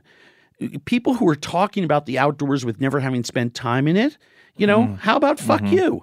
If you're talking about, farming in America and you've never spent time on a farm, big or small, I get outraged at it. Where'd you learn that? Scrabble dictionary? I mean, Get out there and live it just for a day, experience it. So you can develop, because everyone is entitled to opinion unless you're pulling it out of your ass. It absolutely drives me crazy. And by the way, my personal stance, my civic stance, my political stance is vastly, vastly one-sided. But I still learned all of that in the outdoors. You take what you want from it, develop your opinions by actually being there, right? Regardless of where they may fall. But if you do not get out there, I'll give you a really great example. I believe everybody has to have a relationship with a power greater than themselves. If you think you're the be all and end all and you're living totally in ego, you will not be successful in life. I don't want to bore people with 2 hours of stories about it, but flat out, you have to believe in something. I don't care what it is, but believe in something bigger than yourself. It can be nature. It could be family. It could be other human beings. It could be the galaxy. Whatever it is. Webb telescope. Believe in something bigger than yourself, right? So I'm hunting elk out with the leaders of the Taos Pueblo, and we go up to one of their sacred mountains. We heard elk, we called elk, we saw elk. It got too dark and we were too far away. Never put the gun to my shoulder. Still one of the greatest nights of my life. And then we sat around a fire for 5 hours with their war chief, with their tribal leader, with people, and they started teaching me about the mountain we were on and about the history of their people. And they just told stories because that's how they communicate and pass on traditions, by telling stories. And we put it in the show as best we can. We got 44 minutes with commercials. But it was afterwards when one of them said to me, "Come here," and we walked around about, a quarter mile down this hill to this place that was just like 2 acres of 6-inch deep moss. That's all it was moss, this huge field of moss. But it happened to they called it a very sacred ground because it faced a certain constellation of stars. And I lay down there, and he started to talk to me about some of their spiritual practice and what other people might call godly belief and wisdom. And it absolutely, I have never forgotten that moment. I remember every word that was spoken to me. And it was really all about what we do for other people and being in service to other people, that's our purpose with being here on planet Earth, that they believe that we are meant to love each other and be of service to other human beings. Full stop, which was identical to what the shaman of the Juntoisi in Botswana had said to me after a trance dance where he he pulled me out of myself, and we floated above my body and shared an out-of-body experience. And we documented in the show. I burst into tears. I sat outside his hut after he passed out and slept for 12 hours. I wouldn't leave. I wouldn't shoot because I needed to be the first one to talk to him with the translator to make sure what he experienced was what I experienced. And if it hadn't happened to me, I would call bullshit on it. But I had the same transcendent experience with him, and not to be, I'm not making a Bill Murray joke here, but I knew I was in the presence of someone very special, and I asked him what's our purpose on life here on this planet, and he said, he laughed at me. He laughed at me because I was a modern Western person, and he started to walk away, and I insisted, and the tribal management like folks. He felt you're not going to want to hear about it. Well, it was so simple. He laughed at me because he thought I would just ignore it, but it stuck with me forever. The tribal management officer that was with us, who was the grandson of one of the other shamans, asked him to please answer, if he would answer the question. I didn't want to push too much. And he turned around and basically said in his language, "You're an idiot. It's to love each other and take care of each other," which is exactly what the tribal elder of the Taos Pueblo people said. These are spiritual truths that go back to the very beginning of time of how we're supposed to treat each other and our planet. And I have yet to learn any of that from a book. I've yet to learn any of that from other experiences other than being out in the world with people who are living in harmony with nature, which means taking food from their natural surroundings. So I believe very strongly, to get back to your question, that taking food from our natural surroundings is a very, very, very important part of what should be an everyday lifestyle for everyone. And that includes I'm preaching to the converted. Your listeners understand this. That includes conservation. That includes how we care for each other, how we feed each other. It includes how we make laws. It includes how we think about our ecosystems. And I think it's vitally important. I can't imagine. I feel sorry for the people that don't get to experience that. In your wanderings, what culture or indigenous group or tribal group kind of had the lifestyle, the wild foods pattern where you thought, like, these guys got it figured out? Well, it's all the protected tribes. I mean, I've been very lucky. I think we're up to now 57 tribal groups that are the governments of those countries don't allow contact outsiders with them. I've lived with, I think, 14 of them. And that's impressive. Yeah, it's great. An incredible experience. Yeah.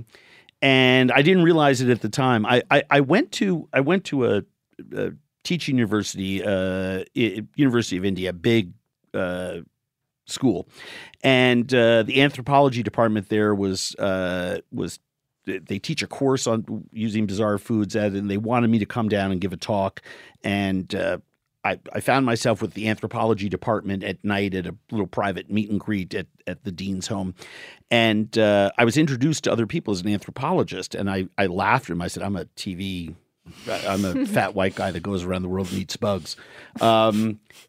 This was if by anthropologist you mean 13 years ago. And he said, "Oh, no. He says, we have tenured professors here that have maybe spent time with two tribes of the type that you have spent weeks and weeks and weeks with many and many." So the first inkling I got about how special the experience I got you. was. And now they don't really make TV like that anymore. And the one thing that I found is all those protected groups live in concert with their natural surroundings. So the ones in Amazonia, right, in the deepest parts of Amazonia, where there are no seasons, where it's give or take a degree or two, the same temperature every day, the same weather system every day, they constantly are hunting and fishing the same animals, gathering the same fruits, gathering the same vegetables. That's much different, say, than the Juntoisi, who live in a place that has seasons. Even though it's the high desert in Botswana outside, about 4 or 5 hours outside of the Aha Hills, they have seasons. So when we got there, they were eating beetles roasted and mashed with marula nuts because marula fruit was fall. They'd eat the fruit, they'd roast the nuts, mash them with these bugs that they roasted, and they would make this paste and dry it. And it reminded me of those old Tiger's Milk power bars. Talking about the old wrestling days. I mean, the world's first power bar. Those and they stank and they were chewy and they're just like bad taffy.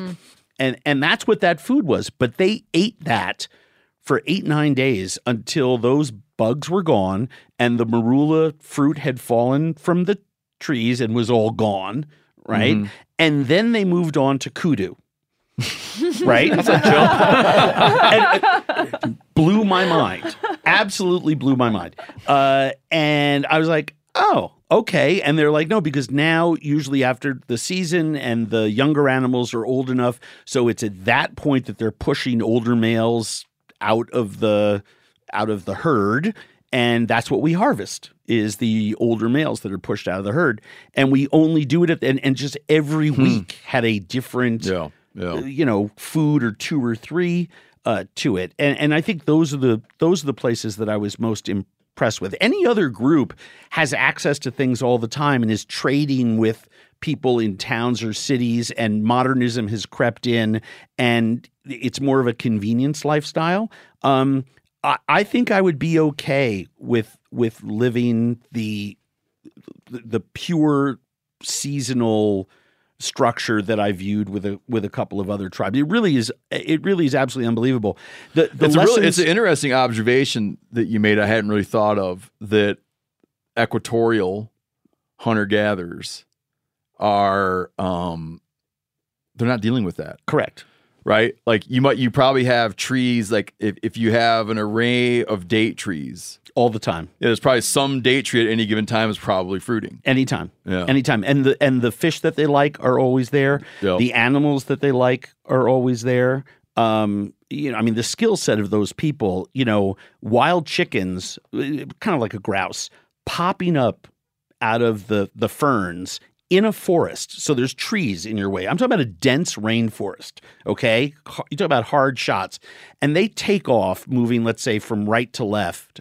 And they have these people are hunting with tiny flightless arrows. And they don't miss. Featherless arrows. Yeah. They don't miss. With the Juntoisie, a black mamba, the 5-step snake that bites you, you're dead in 5 steps, came into the camp while we were there, an actual rare occurrence. But those animals hunt and they will come back for the same scent and the same smell. So the entire tribe drops everything. One person, and they have an emergency protocol system for this. One person kicks out the fire. Everyone else gathers the belongings, which, by the way, are group owned, not individual owned. And they all, 30 of them, little kids, grandpas, and everyone in between, starts chasing the snake. But they all gather sticks and stones as they're running, and they keep throwing it. The idea is they want to chase the snake up a tree. And so eventually, after about a mile of this, by the way, our instinct, because it's been drilled into us, was you see a 5-step snake, you run the other way. So we all took like 8 steps back, and then your TV sense kicks in. You're like, oh, no, we have to document this. And then we start running behind them. And we put it in our show. We got the snake, shot of it, climbing up the tree. And, a 12-year-old kid literally comes running up with a slingshot. By the way, not the kind that, has a fork like and David a rubber and band. I'm talking about a David sling with a rock in it, and from 30 feet out from the tree, because you have to be out from the tree to get it.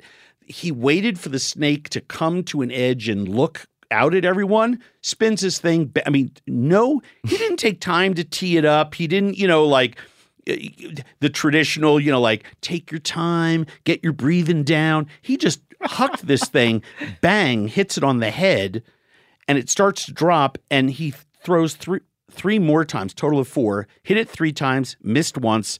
Snake is almost dead on the ground, and then everyone in the tribe takes turns stomping it, and then they throw it into a crucifixion bush, which is a bush that has so many big thorns on it. That's the Western name for it. That's where they throw it, because if you step on the bones, it can kill you even a year later.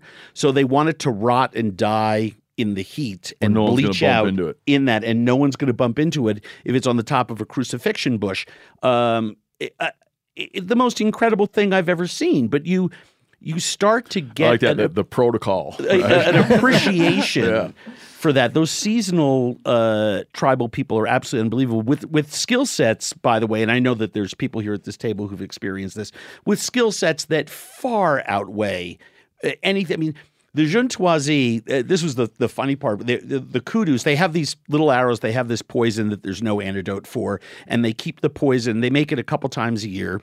We put it in the show, and they keep it in a shell inside a leather bag on this tree, hanging so that no one touches it. And they don't have a concept of certain things about when to use it, because everything that, the kudu, for example, I'm like, oh, are you going to use the poison arrows, or are you going to use your little flightless arrows with no poison on it, or how do you hunt the kudu? Because they said we're going kudu hunting tomorrow, and they said, oh, you're not going to be able to go. And this is through our translator. And it's like, well, no, we'll be stealthy and quiet and just send Andrew in one camera. I mean, the usual conversation we have with everyone about this. And they're like, no, you won't be able to keep up running with us, and you'll die of exhaustion and you'll get lost. And we're like, won't be any fun. We're like, you'll die. What do you mean running? And it's like, well, and they don't have a term that we have for sporting, but it was essentially, the idea was they run and throw rocks and sticks until the animal is exhausted, and they get it to a place where it's in a canyon against a wall, and then they walk up to it and strangle it, and then bleed it out. That's how they hunt kudu. Right. Okay? They don't notoriously athletic animal. They run after it until it's exhausted. Right. So think about that, right? We were not allowed to, our insurance company, we weren't allowed to leave camp with less than 6 liters of water on our bodies. Had to carry 6 for each person. Someone has to have the medical. The precautions were insane. And these people are just walking out. They eat these little berries that helps their body retain moisture. They drink in the morning. Then they come back and drink a lot at night. But they're fine during the day, including it's 120 degrees, in the middle of the desert in the hot sun, and they're chasing kudu. Chasing kudu. Okay. That's new for me. Yeah. I just sat there and I was, and everyone in these, the one thing all of those protected tribes have in common, and you hit on one of the differences with where they are in the world, but all of them are doctors, lawyers, engineers, farmers, hunters, soldiers, right? Builders. I mean, that we have lost so much skill set. Cross training. Well, it's insane. Yeah. It's insane. And the young people in these tribes are taught all this from starting at a very early age. I mean, they're all pharmacists. I mean, someone gets, here's the thing. You look at, I'm sitting there at one point, and I only come back to the Juntoisie because it was the one of the second protected tribe I was ever with. And I'm like, God, there's a lot of old people here. Don't they get sick? And the folks who were with us from their parks department and tribal management office were like, sure, they get sick all the time. They take medicine. They looked at me like I'm an idiot. Like, of course they get sick. They have their diseases. One of the reasons we keep them away from you people is we don't want other diseases brought in, right? But I was like, oh, yeah, they get sick. And then they use their own, medicines. Yeah. To heal themselves, and people break bones, and they splint them, and they rehab them. Mm-hmm.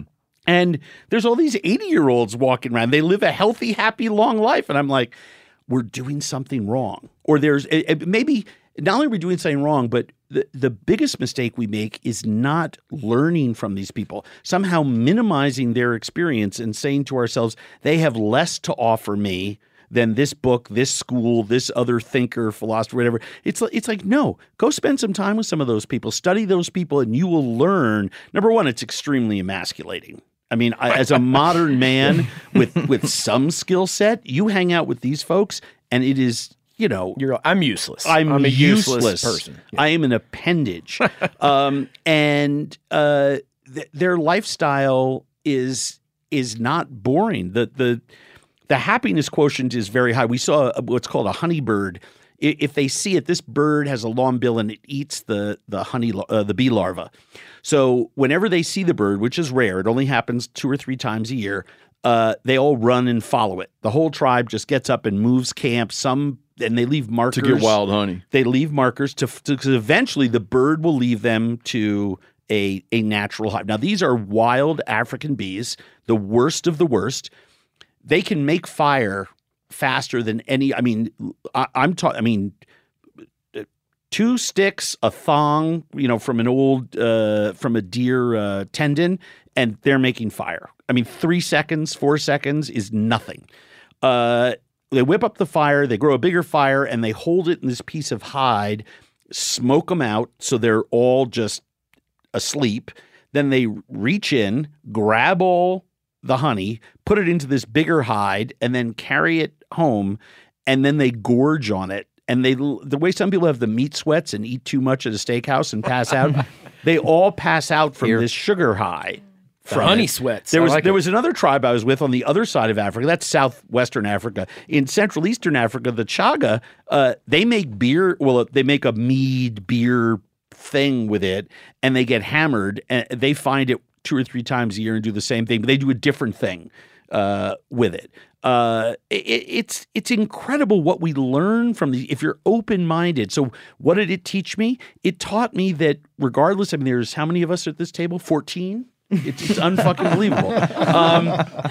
But what it taught me was there's no one out there who can't teach me something, right? So to think that I know, it taught me to be a better, like people say, well, how did that trip transform you? It's like, well, I became an instant recycler. I listened to people more. That trip to visit the Jeune in Botswana changed my life irrevocably.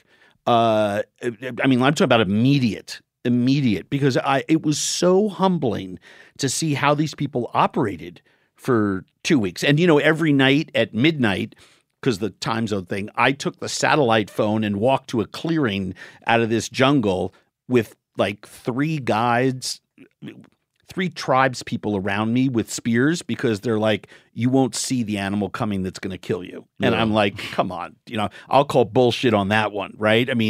You're a tribe, you're making lots of noise, and they're just shaking their head at me, and they're all standing around me. And I would talk to my wife and kid and, spend my 5 minutes on the sat phone, and then I'd walk back, I'd go to sleep. Second morning, I wake up, and the guy who was with me when I called the first night is still standing outside my tent door. And he takes his spear. He didn't speak my language. I didn't speak his. And he points at his eyes. He takes his spear and he just starts pointing out all the different tracks of animals, some of which were massive, right? And then he's showing me the slithering of snakes and all the activity outside. And I asked the conservation officer, I said, so what does he do? How does he deal with those animals, and why aren't they eating him? It's like, well, he hides, he spiritually and mentally tries to make himself disappear.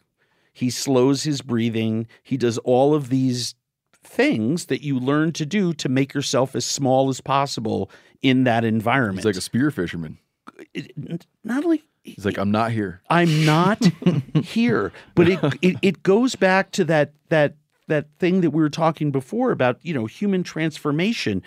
You were talking about the throwing stars and ninjas. The reason why I know there are people who have those, what we would call supernatural skill sets, is because I've seen it with tribal people around the world. He actually made himself so small in the middle of the night, the animals that he was worried would kill me because I don't know how to make myself small were not an issue for him. It was not an issue because he'd been practicing it since he was a baby. It was taught to him.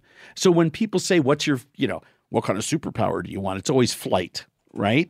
But I've seen real people have I would love to be able to put a cloak around myself and make myself small, where nothing would perceive me. Now, we are talking about a night in the middle of an African country, 500, 1,000, 750 miles from the nearest anything, right?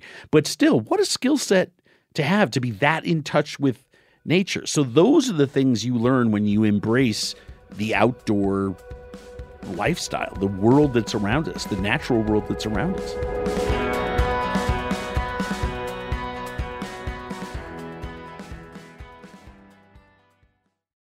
Rain or shine, every day is a great day for fishing, right? And you probably got rain gear, but you shouldn't overlook sunny day gear. Columbia PFG Solar Stream Elite Hoodie has you covered on the sunniest day.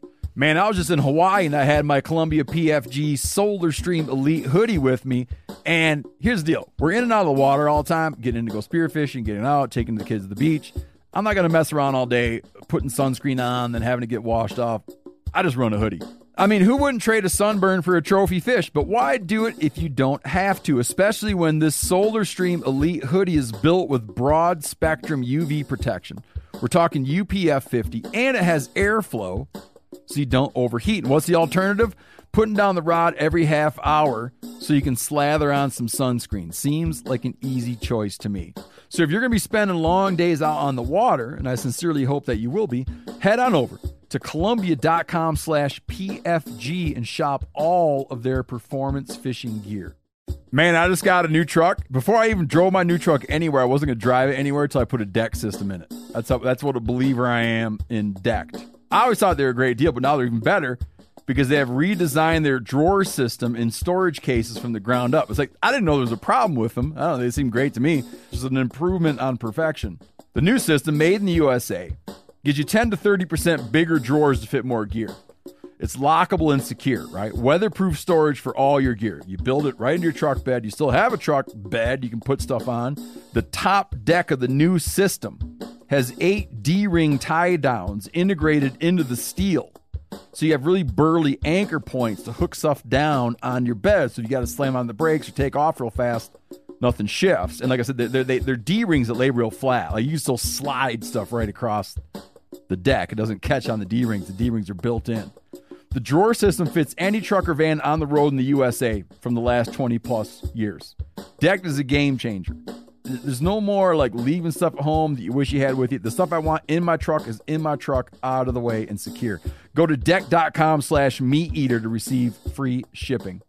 Hey man, after years of fine print contracts and getting ripped off by overpriced wireless providers, if you've learned anything, it's that there is always a catch.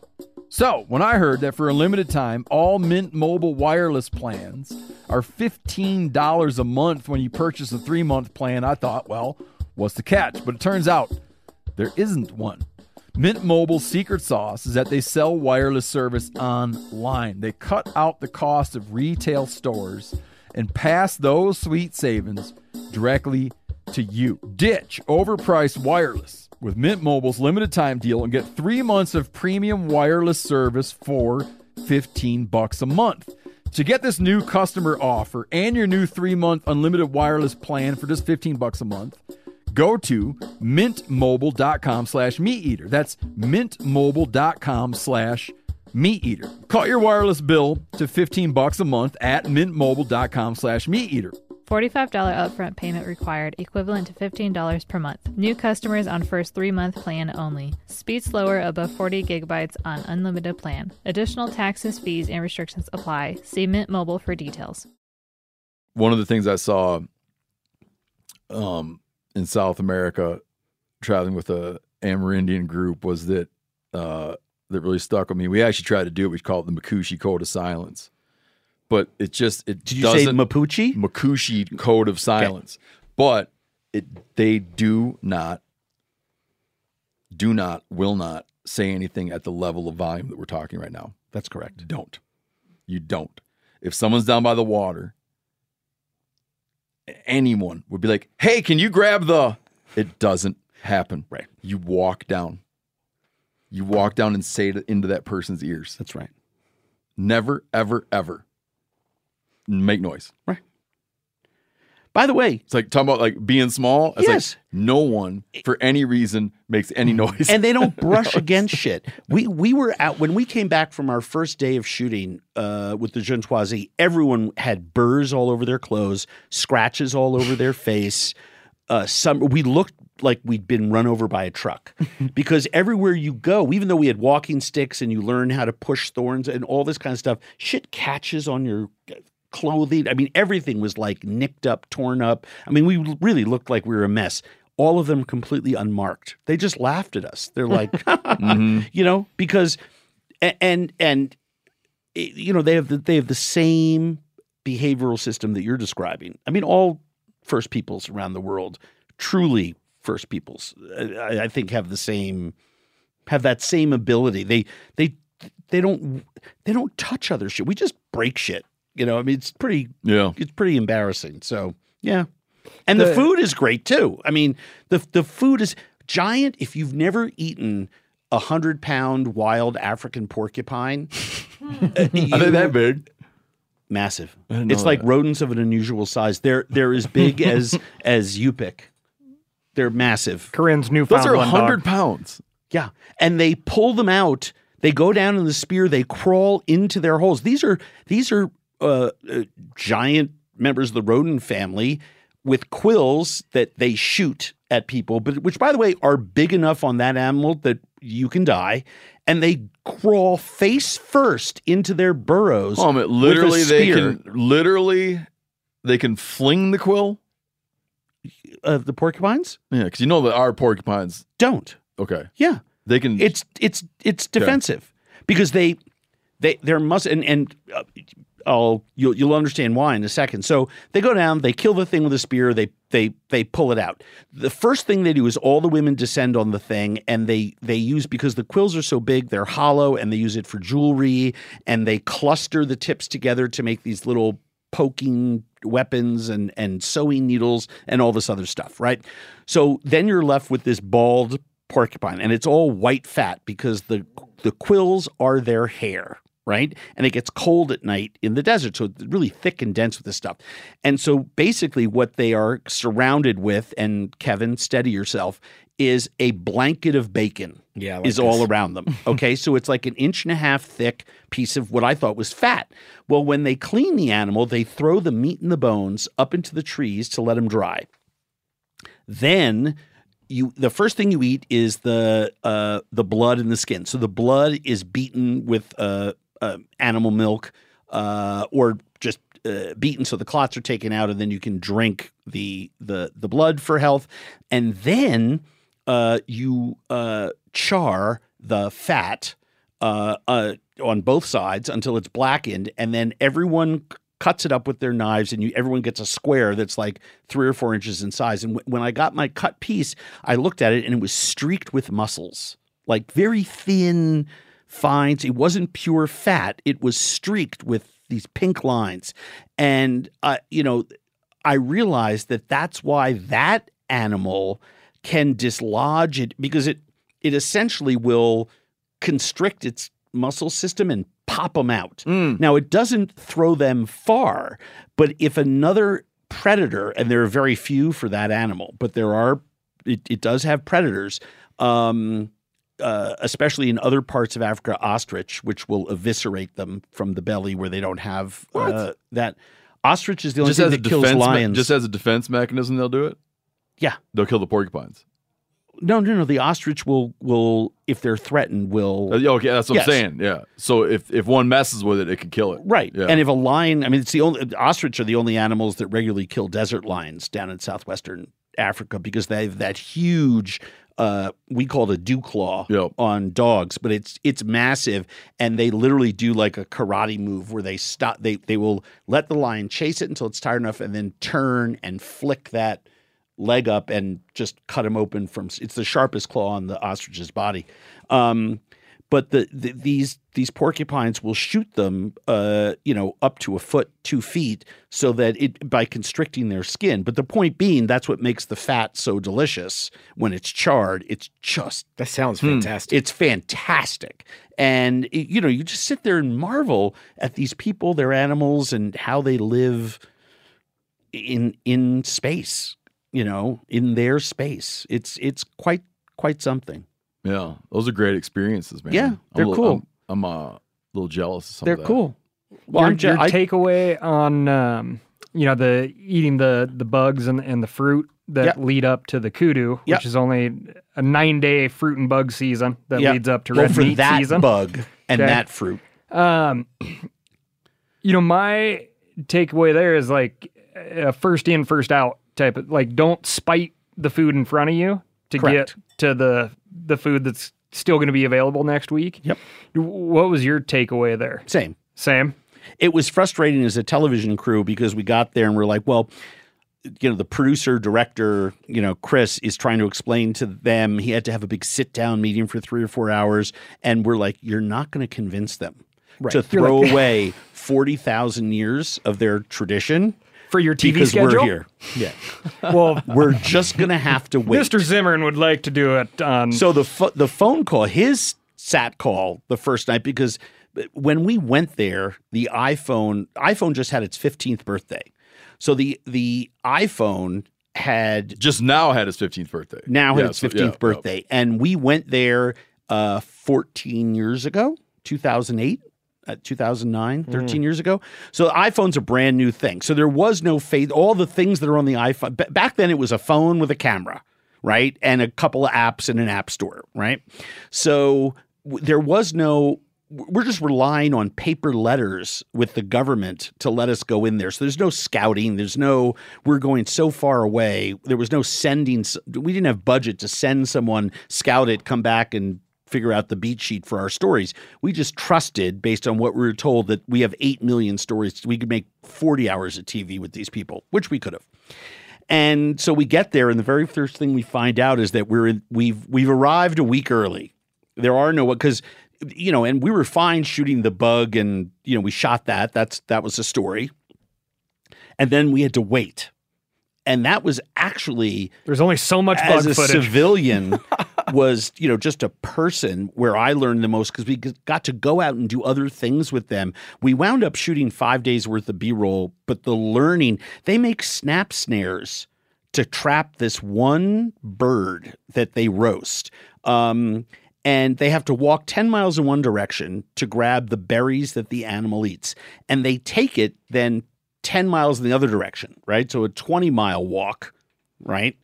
And they put them in a place where the birds fly by and are around, but where their favorite food doesn't grow. And they scatter them all over the ground, and they make 8 or 9 little wooden snap snares, which they make in about 4 minutes with little knives that are made out of stone. I mean, the craftsmanship and the quick time on this stuff, the skill set. And then no one hooks up the snap snare and then it goes and you're like, oh, we gotta be careful. There's no test and measure. They just make them and they work. And they lay these nooses on the ground and then where the berries are. And then we're like, okay, we'll come back in a couple days. And we walk back in a couple days and every single one of them has a bird in it. And I was like, wow, every one of them worked. And they couldn't through the translator, they couldn't understand the point I was making. Yeah, they were like, well, why would we do it if it wouldn't work? My point was that they couldn't even process it. Well, because the question made no sense to them. Yeah. We laid 10 snap snares. Of course we get 10 birds, right? And I took going into houses, be like, all these refrigerators work. Exactly. And I pull, and I took my knife out. The key to living with these people is to be useful, because they take their cues from the animal world. It's identical, and vice versa, right? So the useless people, old males, are pushed out of the tribe. They're exiled, or they're just let to die, or they're not healed because they have limited resources, right? That's how they deal with these things. It's a very, very primitive system for human management, right? So you try to be useful. You just try to carry shit. If you want them to be impressed by you, you have to do shit, right? And so I took out my knife and I was like, okay, I'll be useful. I'll cut the snares. And I almost got gang tackled when I took my knife out and moved towards the rope. And they said to me, we make the rope and we use the rope until the rope goes back into the ground, into dust. And until we do not ever take a knife to the rope. The rope is sacred. That's how we get our food. And they carefully spool it up and put it in their bags and return it to the community tree where anyone can use rope for something. And several days later, we finally got them to show us how they make rope. All 30 members of the tribe sit down. They start splitting reeds into these fine hairs, and they weave it using their toes and fingers so that they have more. Because instead of using your hands, where you can have 10 strands at once if you lay in between your fingers, use your toes, you now have 20. And they make we shot it. It's in the show. It's the most incredible thing. And then I'm like, well, how strong? I'm thinking, it's my 3rd day there.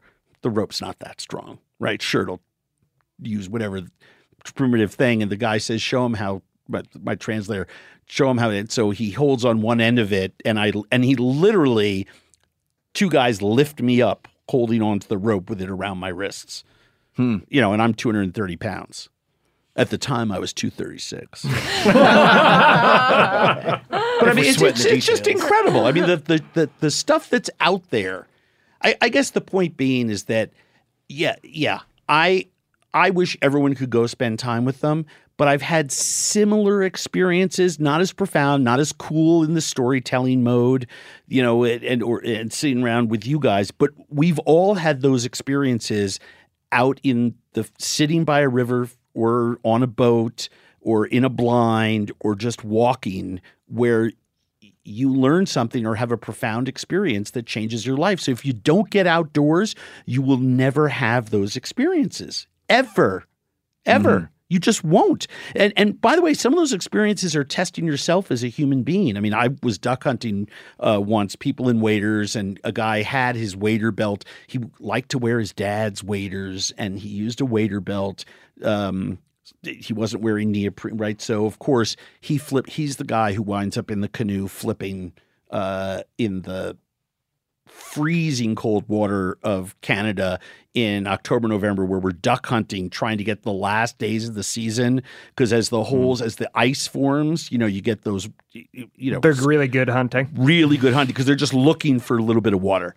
And he tipped in a canoe in a big piece of water, and we thought he died. By the way, in a horrible rain and windstorm that came up out of nowhere. And so you start talking about testing yourself when you see I'm not advocating let's all make a friend be in a dangerous place, but I had never had to go. I had never had to go save someone's life like that. Right? I mean, I pulled friends out of cars, a car crash or something, or, drug overdose or things. But I'm talking about like you, Mother Nature, friend in trouble, and you want to learn something about yourself or the other people around you, go through that experience, and we saved him and he was okay because we got to him fast enough because we did the smart stuff going into that blind where we took, we didn't want to carry it, but common wisdom was don't bring one canoe. Right. Mm-hmm. And thankfully we had a canoe right with us that we could jump into and go after him. Right. And it's, you were tested in ways that you will never be tested any other way in your life, twist your ankle and you have to get over that mountain, or you have to, pack that sheep up after shooting it. I mean, I almost broke my ankle, and I've never felt as tested as I did in Hawaii hunting wild sheep on the top of a volcano. The ground is uneven. There's old lava, so plants, everything looks like it's flat, but it's not. There's an ankle-breaking moment every step you take. So you have to proceed very slowly. And so you have to field dress the animals out there, right? Because it lowers the amount of weight that you're humping back to the camp. And, I did not think I was up for that, but turns out I was capable of it. But I had to be pushed by someone else, right, who said, you can do this. Mm-hmm. You can do this. I did not think that I could, and I would have never learned that. It was one of those times where I was like, oh, there's a lot of stuff I bet I can do that I don't think I can do. The fun hunting part of that one is that the species are you're shooting from so far away, the sound takes a second or two to travel. So if you can quickly reposition your rifle, you can take two animals. They only graze for a couple hours in the morning when the dew. That's all their water up at the top of this volcano during the warm weather months where it's not snowing is from the dew on the grass. So they eat all this. So you have to go to certain places where there's the grass, set up far enough away. And my guide was like, look, we didn't come all this way to take, just one animal. So when you shoot, before you pull the trigger, know where your second animal is going to be. And I'm like, they're just going to bolt. He goes, they're not going to bolt because they're not going to hear the sound, and we only hunt here like 2 days a year. He said, so those sheep, those wild mountain sheep are trust me, just know where your second shot is going to be. And so I just waited, and I had two that were kind of side by side, dipping their head and eating. And I just went 1, 2. And, then I'm like, oh, now we each have to carry one. And you get down there and they're really big.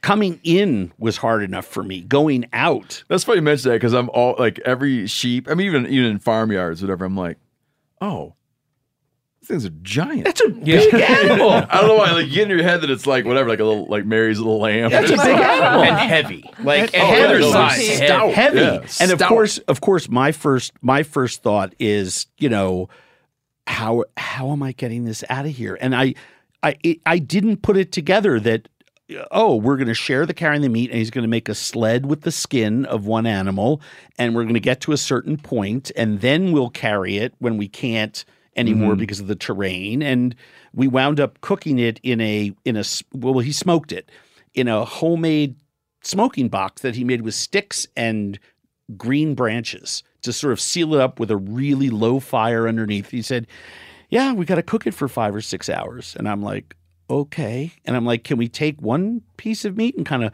lower it closer to the fire and sort of grill it up? And he's like, no, we have to smoke it all because this is the meat. We have to give half of it to the tribal people on whose land we're, there's a thing we're doing here. And, the network note is, why didn't Andrew eat any of the grilled meat so that we had 2 different taste explanations and 2 different taste explanations? It's like, because we're violating 10,000 years of their tribal history and we wouldn't do that. And they had a hard time understanding that. Tell folks what you're working on now, because I know you got a handful of projects going on. I do. After years and years and years of telling stories like this at dinner party, making TV about it, but telling stories about it. I met someone in Minnesota who invited me ice fishing. That was one of the people who runs Outdoor Channel, and he said, "You should really. Do you cook all that stuff?" And I'm like, "Well, of course I do." And he goes, "Well," I said, "Look, I don't do stand and stir TV." And he goes, "Well, our viewers really like stand and stir TV." And he saw some of the stuff that my production company was making, and they said, "Do you want to do this show?" And I said, "Sure." So, Wild Game Kitchen got birthed from that and premieres September 19th. Really excited about it. We're going to try to do some crossover stuff with Kevin, which would be fun because we're, full disclosure, we dated for a long time before he got married and I got married. We go back. No, we've been friends for a while, and it's great to be able to share those kind of things with people and just be a blast. But yeah, so that's happening. I'm working on, I've waited to do a cookbook my whole life to sort of structure it in a certain way so that the cooking has to deal with the time periods in my life, and is kind of structured a different way. So you had to wait till you got old enough to have enough chapters. That's exactly right. Yeah. That's exactly right. And I also, I'm not a cookbook guy in the sense that some people can, have 5 cookbooks in them, or every year they're going to come out with a cookbook. That's not my thing, right? I tell stories in different ways, but I knew I had one great one.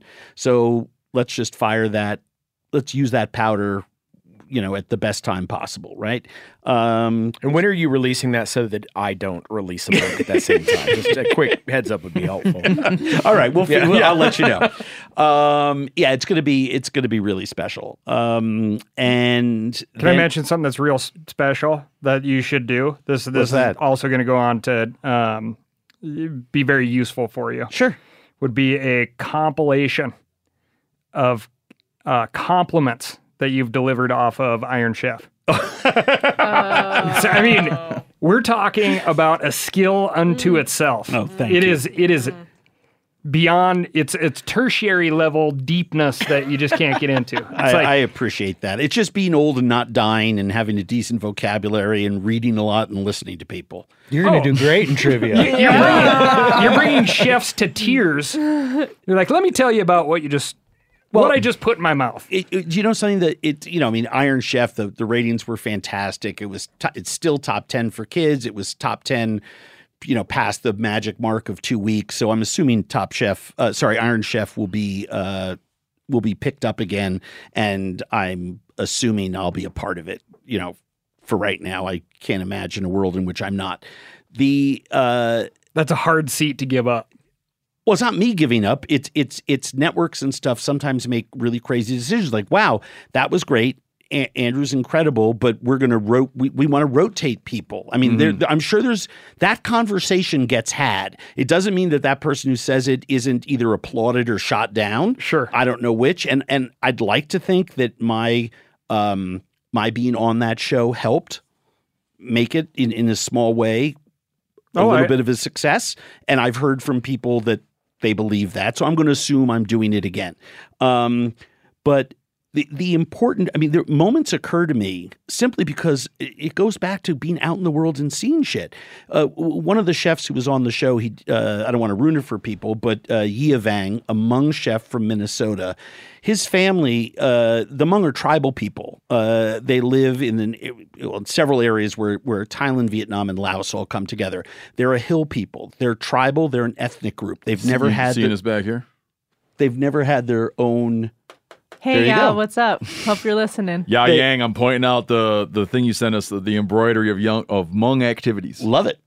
So the largest population of Hmong in America are in the Twin Cities. Where you're at, yeah. And so, I've gotten to know a lot of these folks really, really well.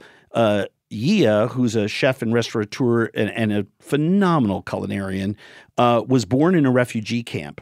And he came on Iron Chef. And instead of cooking 3 Hmong dishes and I'm going to show you that I can cook Italian food too, he made 5 Hmong dishes. Knowing, by the way, and I could start crying thinking about it because I know he knew that was not necessarily the way to win. Mm-hmm. In other words, right. Okay, I'm not doing a dessert. You don't get knocked for that. But Hmong food, for anyone who's eaten it has a limited number of ingredients and flavors. So if you're just cooking that food and someone else is doing more things, more ways, based on the judging criteria, you're at risk unless that other person makes a mistake. But he, I think, understood the moment and no one else was calling it out. And it may be because I live in a place where the Hmong live, or maybe I've just been out in the world and seen more marginalized human beings than other people have. And I just got everyone to stop. I mean, they left it in the show, but I essentially got the room to stop and just said, this is the first time Hmong food has ever been cooked on international television. First time ever. And so what that says about inclusiveness and what that says about how we combat those who would not want to celebrate our diversity, what that says about how we accept marginalized people and how we shouldn't be continuing to do that, because the food was spectacular and what he showed was spectacular. And he used that opportunity to showcase not himself, but his culture's food. And I thought that was just the coolest thing I've seen in a competition cooking show ever. To not have the ego to say, I want to win. He said, I may win, because the other person makes a mistake. One of their dishes doesn't get plated. You're right. Down 20% of your point value, right? So, there's no coming back from that. But he said, it's more important to cook my culture's food. And I think things like that are absolutely mind-boggling. That's the stuff that's important to me. By the way, all things, because I know we're running out of time, all things are available at andrewzimmern.com. My new Substack, I think, is really cool. The book's going to be really cool. Iron Chef's going to be cool. I'm shooting another 20 episodes of Family Dinner starting in a week or two on Magnolia. And probably most important for me at this point in my life, because at some point, TV's going to stop, right? But the other things that I'm doing, I'm a member of the International Rescue Committee, which Einstein founded in 1939, and I'm the international voice of nutrition for them. David Miliband, Tony Blair's old Secretary of State, runs the IRC, and I've been able to work extensively with them and going with them to a few African countries. Next year, I was blessed enough to be honored with being a United Nations World Food Program global ambassadorship. So I'm doing a lot of work with them. They're the largest relief organization in the world. And they have the distribution and the people power to make a really, really, really big difference. So I'm excited to be working with them. And, a lot of the other social justice stuff that I'm doing around food is changing and morphing because kind of the older you get, there's that sweet spot window where I've been doing it long enough that now I can actually talk to congressmen and senators and spend more time in D.C. lobbying and arm twisting for the issues that I think are important, like the ones we talked about, getting people to be able to spend time outdoors and preserving our natural world. So it's a cool thing. It's a great time in my life. I'm not slowing down. I mean, that's for sure. I just turned 61 and I'm proud of that because in my mind, I'm like 30, and behaviorally, I'm either 13 or 8, depending on, I have some close friends because I suffer from infantilism, which, means I'm extremely immature, just for a good solid couple hours every day. But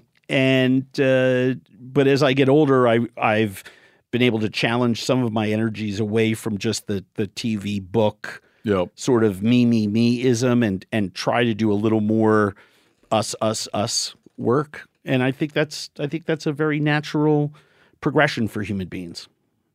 That's solid. That's great. Yeah. It's good stuff. Thanks for coming on the show. Oh, this was a bucket list cross-off item. Oh, I'm glad you could provide that. Well, I mean, I've known Kevin for a long time. You and I we've met once before, but known each other for a long time, and obviously have had a lot of different paths of ours cross and traverse over the years. But I'm such a huge admirer of people who do the right things with their platform, no matter how big or how small. And I've publicly said that for those whom have been lucky enough to get a slightly larger platform, if they waste it, to me, there's nothing sadder. There's nothing sadder than someone wasting their platform. And from the very beginning, as your career started to get traction and the world started to respond to you the way they've responded to you, you have used your platform for so many incredible good things. I'm such an admirer of yours. I'm such a big fan of your content, but I'm more than I like your content, I like what goes on between your ears because you've made a commitment to be yourself and create that platform to inspire other people and shown folks that you can change things with what you do. You can change hearts and minds, and you can educate and have fun at the same. I call it adventure learning. I'm a big proponent of adventure learning, and I can't think of anyone who defines that with what they do, not with what they say, but with what they do more than you. So this was a big bucket list. The ask came in. I don't know what about chasing down other people, but when someone mentioned to me that I had the opportunity to do this, I said yes right away. There was zero hesitation. Awesome. Well, thank you for the very generous compliment. Well, that's what Cal was talking about. That was a perfect example of. We all just witnessed it in real life. Oh, is that what you were talking about? That's Steve, a good example. Okay, we'll give you that one. All no, right. I'm solid. I'm good, but thanks. No, but that was very kind of you. It's the truth. Yeah. It's all I do is tell the truth. And now he's going to be really mean to you during trivia. So. Yeah, now you get to watch the bloodthirst come in. So no, I hope he does win. I think you're going to do good. No, I don't know. Depends what the questions are. I'm just here for comic relief. Steve's got this theory that being old is an advantage. That's why me and Brody dominate. Okay. Yeah. Let me give you another tip. Okay. Most of the answers, you don't actually know the answer. It's a good guess. You just figure your way. You figure your way into it. Yeah. Okay. So you got a lot of good things. Reasoning You got a lot of things off. to figure from. Okay. Where you're like, well, it wouldn't be that. That wouldn't make sense. Right. No, that's like any other, like the SATs that I cheated on anyway. Yeah. Yeah. All right. Let's go get Spencer. Yep. Everybody that's listening, thank you, Andrew Zimmern. Thank you so much. My pleasure. Check out our Outdoor Channel. What's the date again? September 19th at 9:00 Eastern is the premiere of Wild Game Kitchen. Go check it out. Outdoor Channel. Andrew Zimmern. Thanks again. Game on, suckers. Trivia. Dropping soon. Thank you.